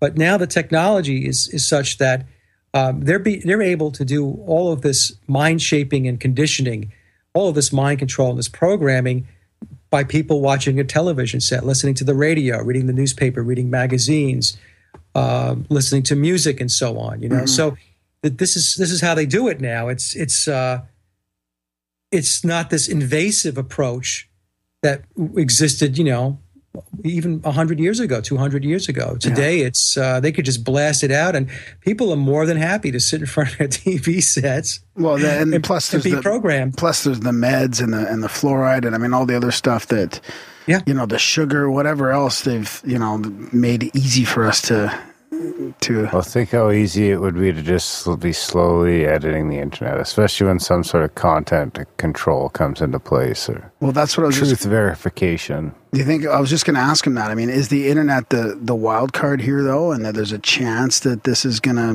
blow up in their face, or is that just the next control mechanism? I believe that it could blow up in their face. I don't think that everything that they do is perfect, and they do make mistakes. Now, the thing is that they're able to recover from their mistakes because they control everything, or they like to believe that they control everything. But people are awakening to the fact that they're being lied to and that there's deception. And so I think it's going to be more difficult for the controllers to be able to move at the rate and pace that they are accustomed to. So, but whether they get to their end state, that's going to depend on the rate and pace of people waking up, in my view. But I mean, let's face it, though. I'm a realist about this. They have a lot of tools in their tool bag, a lot more than we do, for sure. And they've been doing it a very, very long time. And they're utilizing mysticism, black magic, sorcery, the esoteric, all of this stuff. I mean, at the very top, these people are adepts in initiatives, and we are the profane. Even people who think they know a lot about this stuff, researchers that get into the rabbit hole and they expose this and expose that. Yeah. Tip of the iceberg. Yeah. Tip of the iceberg. And you realize that so much of it is disinformation as well. It's so hard to parse away the truth from the disinformation. Yep. So, Darren, what you think that this is that they're going to be able to just edit the internet, and that's going to be the easiest way for them to eventually? Like right now, it's pretty easy for schmucks like us to make websites about. I mean, and you can still get quite a bit of reach, but I could see, maybe not in our lifetime, but I could see, a generation from now, you can't just do it, right? Or everyone notices, and then you have problems. Because even on Twitter, you slowly even tweak it over a generation, right? You wait till we're a little older, and you start tightening it up, and then we're like, oh, but the kids are like, well, they're just kind of Yeah, crazy. and then the next generation, you reel it back again, and then all of a sudden, Google's the only search engine, and there's only one-page results. Yeah, and they only worry about people that are way too close to the real truth. So if you're out there and you think you found something and you're putting it up on websites and blogs, or you're doing YouTube documentaries, in most cases, you're not anywhere near where the alarm bells would go off for them. Right. So, right. That's the other thing. So there's degrees of how close you get to the truth with regard to these controllers, these puppet masters. Have you made it close? Me personally? Yeah. No, I don't think so. I have a lot of interesting guests, and we talk about a lot of very, very interesting topics, like MK Ultra and the show I just had with Sophia about the biological darkness with the sepsis agenda and stuff like that. And but even if they listen to that, they would say, well, those are two people that get it. Okay. But that's two people. Yeah. And Mike's got 4,300 subscribers, so we're not going to worry about him. Yeah. What's the deal with the biological darkness and the sepsis? I find it just fascinating just reading the summary there. Well, they're just breaking down our mind-body dynamic. And, they're doing this by keeping us from the real sunlight, which brings health benefits to us. Vitamin D revitalizes our body, and and everything is artificial light. Everything is has to do with the whole process of the pharmaceutical business, the GMOs, the vaccines, the flu shots, the fluoride, the aspartame, the chemtrails, the sugar, everything. This is to break us down, and that's the sepsis cycle, and to keep us constantly with disease and illness best they can. And it's a very, very evil, very twisted agenda. You guys know. I mean, I saw your website, Graham, so I know that you guys are getting into this stuff too. Yeah. So it's just fascinating because we've been. I've been into this sort of biohacking stuff lately as well, and I can hear all this stuff about how good sunlight is for us now, and like it doesn't even really cause cancer. It's more of the sun is biohacking now. The sun getting sunlight is biohacking. Yeah, they're talking to all these guys that are super healthy doctors and stuff, and they're into this, and their priority is to get outside in the sun first thing in the morning and get that light and get that air. And, and we talk about it through the winter. Like we go from indoors and it's dark and we go into fluorescent lighting all day long and we get back and our melatonin is suppressed. Like our melatonin manufacturing, what do you call it? Yeah. You know what I mean? Like, yeah. It's suppressed. We can't sleep properly. Then that causes other things. And then, it is nonstop. And I'm just starting to get really interested in all this stuff, and it seems to keep coming up, how important healthy water and healthy sun and breathing, and it's interesting. Well, one of the things we talked about, Sophia and I, is that moonlight is a septic cycle. There's sepsis in the moonlight. Sunlight during the day is antiseptic. So what they're doing, when you think about it, is, and we discussed this, is they are prolonging the sepsis cycle, the septic cycle of nighttime and moonlight with the chemtrails. So they're blocking the real healthy stuff. And so we have a disproportionate amount of septic light in our lives. And this is to generate disease, and it's to generate illness and to keep you unhealthy. So it's really, when you think about the magnitude of what it is that these lunatics are doing. Unfortunately, they have their hands in everything. It's so wide ranging that it's mind boggling. And like I say all the time, it's an anti-humanity agenda, but plain and simple. I mean, I don't know how anybody else, could look at it any other way. Yeah. So what's resonating with your listeners right now as far as your show goes? Like, do you have any sort of favorite themes or stuff that you're on top of right now? I would say right now, some of the spiritual stuff, getting into artificial intelligence. I did a show recently with Christopher Gardner on the noosphere, which is the ether, and what's contained in the ether, and basically that human beings are designed to be so much more than what we are relegated to, and many times we relegate ourselves to because we believe the lies and we believe the deceptions and the authority, So I think that that's a piece that resonates with a lot of people. I'm also a hypnotherapist, so I do a lot of past life regressions and take people back into past lives. So if you believe in reincarnation, people will get that aspect of it. I find people to be fascinated with that topic too, about being able to experience a past life. So those types of topics, I love those themes anyway, more so than some other stuff, but I try to cover all bases as much as I can. Yeah, it's super interesting how I was going to ask you about that, how spirituality seems to cross over into all this stuff. Like as soon as you start getting into alternative research and history and conspiracies even a little bit or whatever, it seems like spirituality overlaps. Those people are sort of working on themselves or they're not stuck in front of the TV, but they're meditating or doing yoga or something. Like there's some sort of openness or overlap that happens. It's super interesting to me. Well, lack of spirituality is the reason why we're in big trouble, because it's a disconnect from the creator, from your divine aspect. So to the degree that we get back our connection, we're going to see a better world. This is what I believe, and this is what I explain to folks.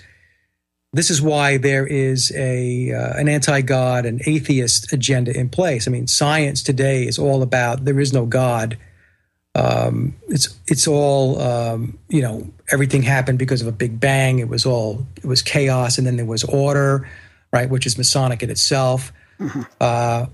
The whole discussion about evolution and Darwinism and all that stuff. That's all there. It's all out there to make people believe that you came from a monkey, and you're not really any smarter than when you were a monkey. Yeah. And this is what they want people to believe. And they want to keep people in a box, and they don't want you questioning anything. It's like what George Carlin said, right? They want you smart enough just to work the machines. They don't want critical thinkers and free thinkers. Yeah. It's none of that. Well, yeah, it's interesting how the Freemasons themselves, like they're part of their whole thing is that you have to believe in a higher power, or like the architect of the great architect. Like I'm pretty sure that it's not dogmatic, but or this is at least on the surface, that you just have to have some sort of higher power belief. Yeah. Which is interesting. And yet then we're stuck in this materialistic paradigm where, like you said, that it's the atheist agenda is really driving things right now. It is, and it's been driving it for a very long time. And if you just take a step back, I'm talking to the folks on the listening side here, and just take a look at what you're being taught. I mean, where is source? Where is the creator in all of this? Even the religions. I mean, the religions are nothing more than mechanisms to control spirituality. Exactly. That's all it is, right? Right. Yeah. So everything is in place to keep us in a box, basically. Have you seen good evidence of healing through your hypnotherapy sessions with people? Oh, sure. Like Yeah. people that what is it? Is it the premise, like once you sort of acknowledge some of your past life stuff, the healing sort of begins? It's an awareness. What happens is once your inner mind becomes aware of a change that you want to make, what happens? It works very hard on trying to make that change. Now, the key to it is you have to stay dedicated to wanting to make that change. You have to have intention. So you just can't come into a session and then just not make any changes and just hop right back into the frying pan. Right. Because I have clients that come to me and they say, "Oh, I have so much stress, Mike. You have to help me with stress relief."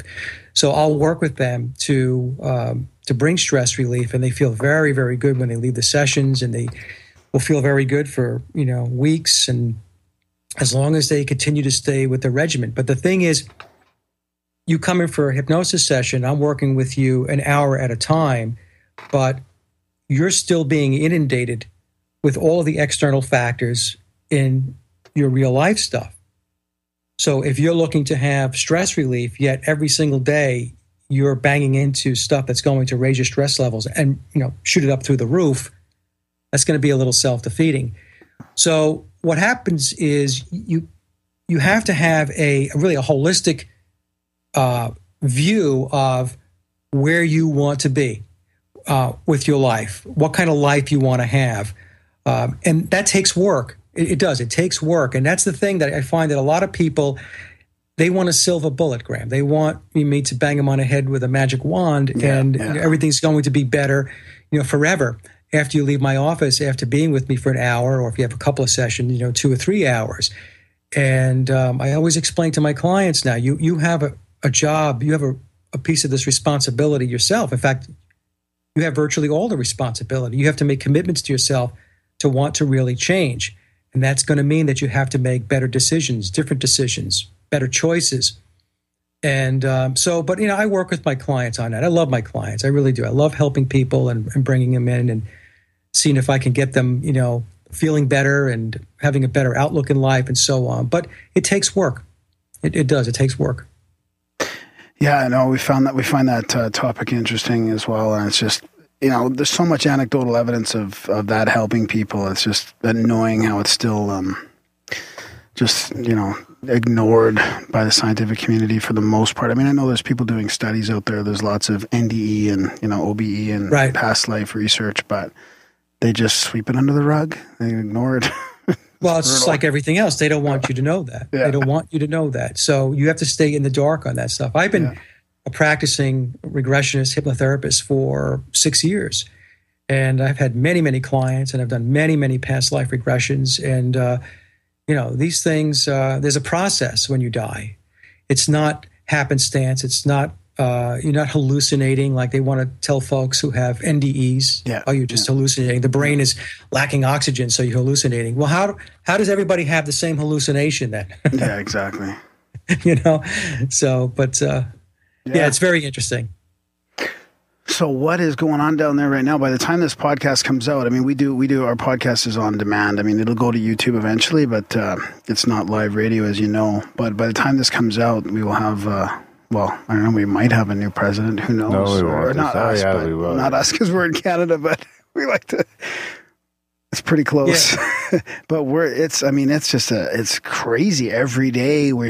There's new corruption allegations coming out. I mean, things seem to be like, I feel like, I mean, I don't want to be naive about it, but I feel like social media and like the alternative news is starting to make some headway. Like the corruption in the mainstream media seems to be just cracking open. Like it's so visible this last couple months. Yeah, no, it's opening up. And then, of course, you always have folks that'll say that how much of that is controlled opposition. Yep. Right? So we have to be very aware of that. You have to stay very, very vigilant with this stuff. And it's tough. I mean, sometimes you get sucked in. Sometimes I'll get sucked in. I like to think of myself as being very vigilant and being very prudent whenever I read something or research something. But sometimes, the folks that are spreading disinformation, they're extremely good at being convincing. So sometimes you might wander off in the wrong direction. But I do agree that what's happening is that the alternative media is having an impact. And I tell folks that this whole thing here in the United States between Donald Trump and Hillary Clinton is a good thing. Because what's happened with this is many people, Graham, that were sound asleep, you couldn't wake them up, are now aware that at the very least, there's corruption within politics. Like you and I would be laughing at that because it's always been there. Yeah. But we would be, you would be surprised at how many people had no clue whatsoever. They just believed that everything worked the way it was supposed to work, and they were just drinking the Kool-Aid for years and years and years, for some people for many decades. But this election process has blown the roof right off the joint. And I have a lot of folks that I'm talking to, friends and family, that 6-7 years ago, when I was telling them a lot of what was going on, they would laugh at me. I was a tinfoil hat wearer. I was a conspiratard, And now Donald Trump, the reality TV star guy, gets up there. He says the same thing I was saying, and they're cheering him. Yeah. He's filling auditoriums at 20, 30, 40,000 people. So, hey, look, you know what? I'll take it any way I can get it. So if it takes Donald Trump to get people to wake him up, then I guess that's how we're going to get them to wake up. Whatever it takes, I suppose, sometimes. Yeah, I mean, we I think that even if Trump gets in, he may find out that he's handcuffed and he can't really do anything anyways. But I think this whole process has been, especially just over the last couple of weeks, really, with all the Veritas videos and the WikiLeaks, like things are, even the last couple of days, I mean, things are really, really changing. I think people, including the mainstream media, might have to jump on top of this as well, or else it'll really show how or else they'll become irrelevant. Yeah, well, yeah, exactly. Yeah, I have a theory that we have a division within the deep state. So we have the old guard, which is Hillary Clinton. She's part of the old guard. She's representing them, and then you have a new guard, and the new guard's always been there. It's just that my theory is that they did not have the critical mass to take the old guard on head to head. And I think in this election cycle, they finally reached that critical mass, and that they actually obviously selected Trump to be the front person, the veneer, to take this all on. Because obviously, in my view, they connected into InfoWars. So Alex Jones, I don't know what you guys think of Alex Jones or InfoWars, but he has a huge audience, right? Yeah. And so what they did was they connected Jones up with Roger Stone, and so InfoWars is part of this plan, this strategy. To get the information out. The new guard, sort of? Or? Yeah, because when you think about it, they didn't have a vehicle with the mainstream media, the corporate-owned media. So they had to go to large outlets like InfoWars in order to get the word out. And the same thing with Julian Assange. Nobody paid any attention to WikiLeaks. Honestly, I mean, he's been at this for a long time, and I don't want to say nobody paid any attention, but it wasn't to the degree that it is now. I mean, people now act chomping at the bit. When is Julian Assange going to release more WikiLeaks? Yeah. People are going nuts over this stuff. So I think that they brought Assange in. They cut a deal with him. They cut a deal with InfoWars and Alex Jones. Everybody, there's been deals cut, and they say, look, if you want this to change, if you want to steer the ship in a different direction, then this is what we all have to do. And that's what I think could very well be going on. Do you think that gives us hope that the old guard or the new guard is better? Yeah. Yeah. Like, I mean, how deep is the conflict, I guess is what I'm saying. Like, is it, some surface ideals, or are they going to take the ship in a different direction, do you think? That's a good question. It's really hard to know. But based upon Trump talking about nationalism versus globalism or internationalism, that's a pretty big divide. That's a huge divide. And the fact that he's talking about cutting the taxes here by 30%, that's a monstrosity. That's something that's not going to sit well with the central banks, the Federal Reserve. Talking about killing Common Core, which is another stake in the heart, because that's essentially saying we're no longer going to be working with a Soviet-style education system. He wants to bring all the education back down to the local level like it was here in the United States back in the 1960s. We didn't get the Soviet-style centralized education system until the 1970s, when they created the Department of Education here in the United States. Before that, it was all at the local level. And of course, I remember going to school and really loving school when I was a kid. So, it was more organic. So there's a lot of stuff that he's doing. The fact that he's talking about revitalizing the inner cities, the infrastructure in this country, and so on. I mean, I don't agree with him on everything. I don't. I think that, the way he carries himself is, a little over the top. Yeah. But you know what? Here's the thing, though. He's got to be over the top because we have a culture of TV. We have a culture of media. We have a culture of people who like to watch reality TV shows, and they like bombastic personalities, and they like wealth. And they had to put somebody up there that people can relate to. Otherwise, they would go to sleep on us, right? When we had Ron Paul running for president, going back, I think it was in 2008, and he was in the primaries. I was a very big Ron Paul supporter as a libertarian, and very smart guy. I mean, he knew where everything stood, but nobody cared because, he wasn't in the cartoon world. He wasn't a cartoon character like Trump is. Yeah. And that's what Trump is. He's a cartoon character, and people love it. They eat it up. So I'm like, okay, you know what? All right, we'll just have to go with it. We'll have to see what happens after November 8th. I mean, there's no telling. Yeah. I mean, maybe the new guard, I almost get the sense that they're, maybe we need to step back to nationalism now that we're all connected through the internet and electricity and electronics. I mean, maybe we don't need open borders so much anymore. If it's all connected, the banking will be all electronic. You won't even need cash. I mean, it's going to be, they're going to have their control mechanism anyway. So why not give us the borders or whatever? Yeah. I mean, so you're absolutely right. I mean, so what does it mean to continue down this path when we can do it in other ways? And these other ways will be perceived as uninvasive, good, it's not infringing on me personally. So I think that's a very good point. Because this whole thing with the immigration here in the United States coming from Mexico, and then the Middle East situation where they have the refugees going into Europe, that's a long time globalist plan to water down the nationalism, the sense of self that a nation state would have, to water down the heritage and the culture of being an Italian, of being a German, of being a Frenchman, being a Brit, and so on. And they want to homogenize the culture. They want to homogenize the thinking and the values of the people because a homogenized thinking person is easier to control. And, that's why, they had the open borders and they were pushing for the open borders.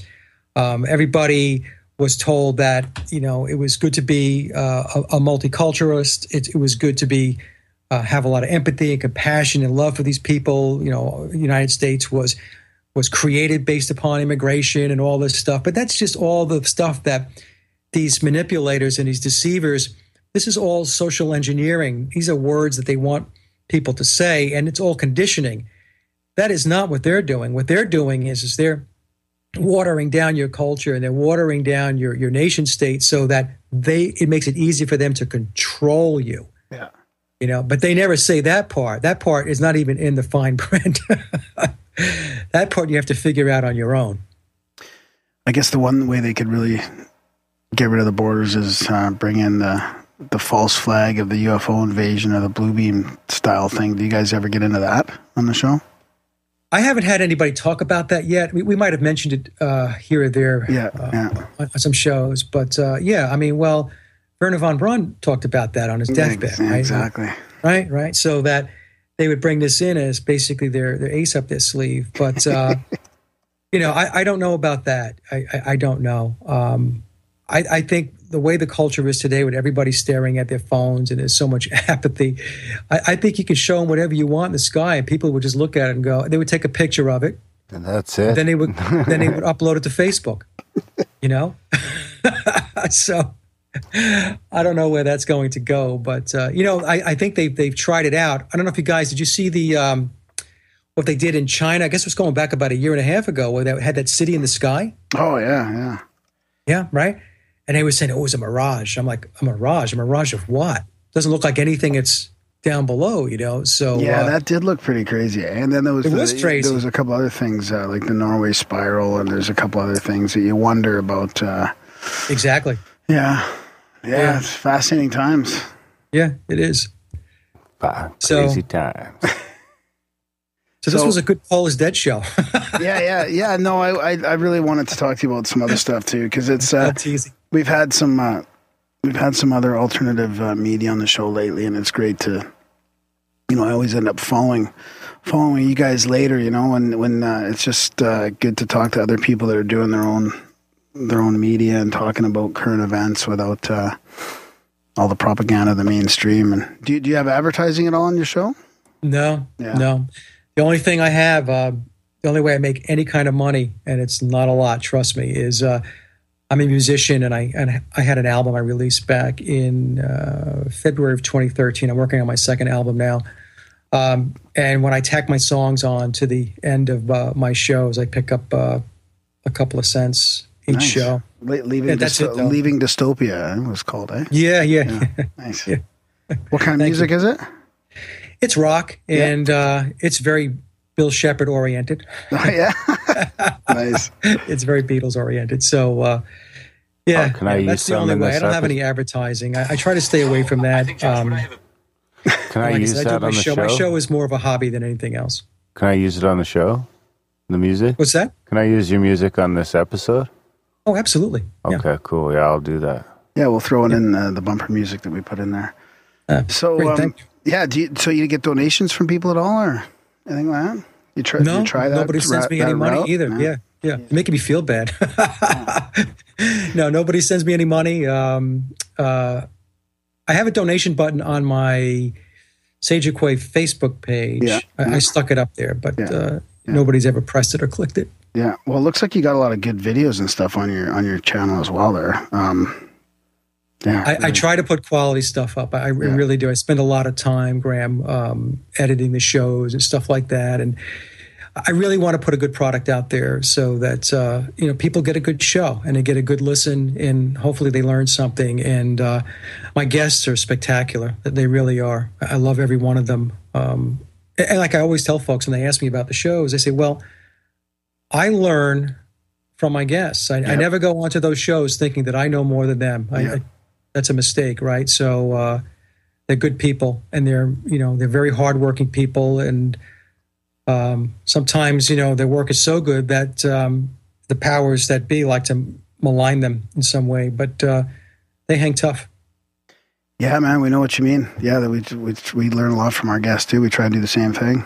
Yeah. Yeah. So yeah, I'll link to your all that stuff in our show notes as well, and we'll send you a copy when we're done there. Oh, that'd be great. Yeah. It's a lot of fun. Oh, what's going on there, Darren? I got to take his phone away from him. My phone. Yeah, thanks for coming on, Mike. Really appreciate it. Anytime, guys. Yeah, Anytime. yeah, we'll keep in touch and have a good night and enjoy the next America's Next Top President. You think? I wonder if you think any of them will come clean on their deathbed. Yeah, who? Paul. Oh, Paul. Bill Shepard. Yeah. Yeah. Yeah, Bill said he's going to come clean. He said there's more to come. I think he's already come clean. So he says that one of the reasons why he said he wrote the book was because he's very old now. He's pushing 80 years old. And Wow, what? Yeah, he's 5 years older than biological Paul. Even Paul being 75 seems old to me. Yeah. So Shepard's 80 years old, and in the book he states that, look, I don't have a lot of runway left. So, and everybody thinks Paul McCartney wrote these songs. Nobody knows who the hell Bill Shepard is. So, Yeah. hello. Yeah, that's going to feel a bit weird. Yeah, right, exactly. So he's just going to come out press conference. All right, you motherfuckers. I'm Bill Shepard. And nobody will believe him. Yeah, that'll be it. Yeah. He's a Russian. Right on, Mike. Well, thanks for coming on the show. All right, guys, I really enjoyed it, and thanks. It was a great conversation. Okay. All right, buddy. Take care. All right. Ciao. Bye-bye now. Bye. That was our chat with Mike Williams and Mark Allard. Yeah. Oh, Mark was tuned in. Oh, wasn't he, eh? Oh, yeah.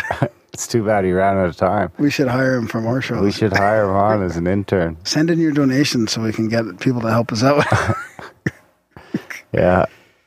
On point. Yeah, Mark's pretty, he's pretty switched on. He's pretty intense. He's got a pretty disciplined practice there. That's a tough one for me. Yeah. What, the whole Paul McCartney thing or what? Yeah. Oh, you were looking at the pictures online. I'm looking at the pictures right now. And what, you think that's the same dude? Maybe. I think he just got into acid. Got into acid? You think that's what it is? And he shrunk? Or he grew? I don't know. He got all dopey looking. Oh my But God. who knows? I guess we'll find out soon enough. Or maybe the real Paul McCartney will come out. Yeah, I mean, I think that there's something to the whole music industry conspiracy and all that. And I mean, it's a control mechanism. Yeah, there definitely could be something to do that. Yeah. We'll never know. We'll never know the shit that deep.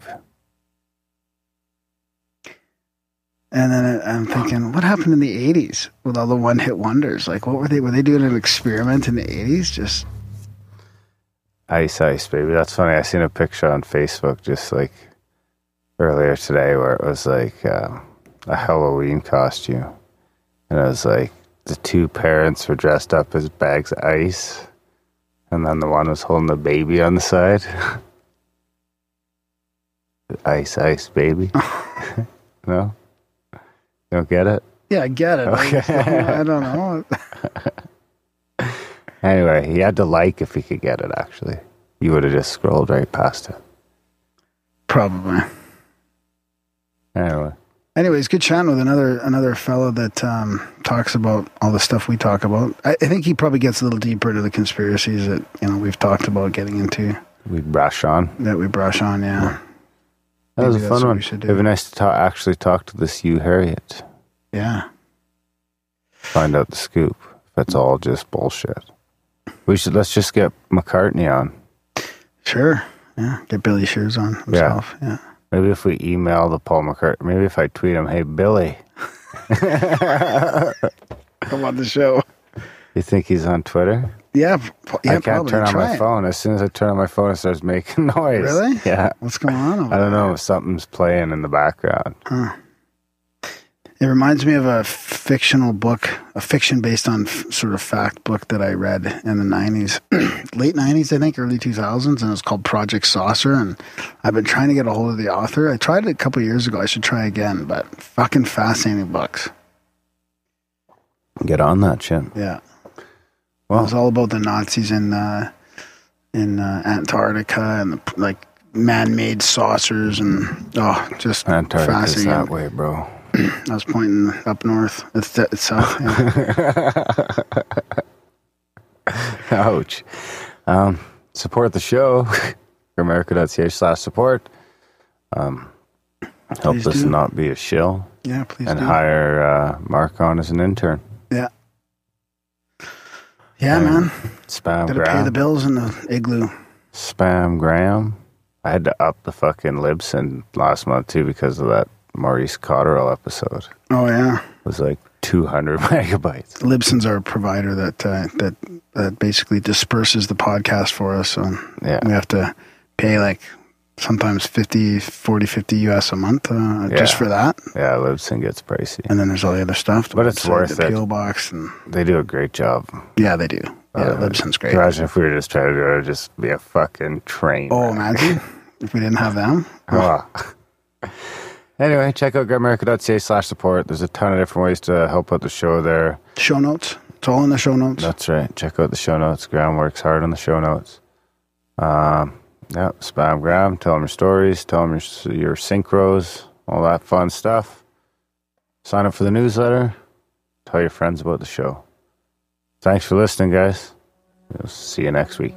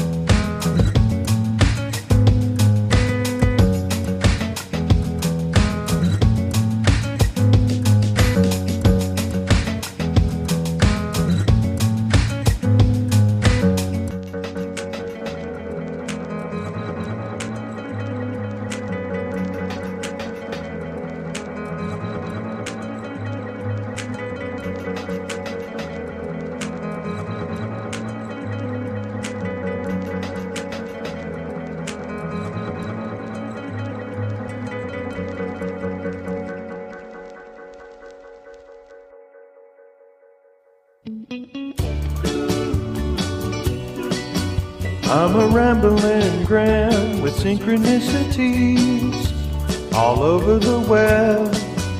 And Aaron is skeptical about everyone and don't believe it yet.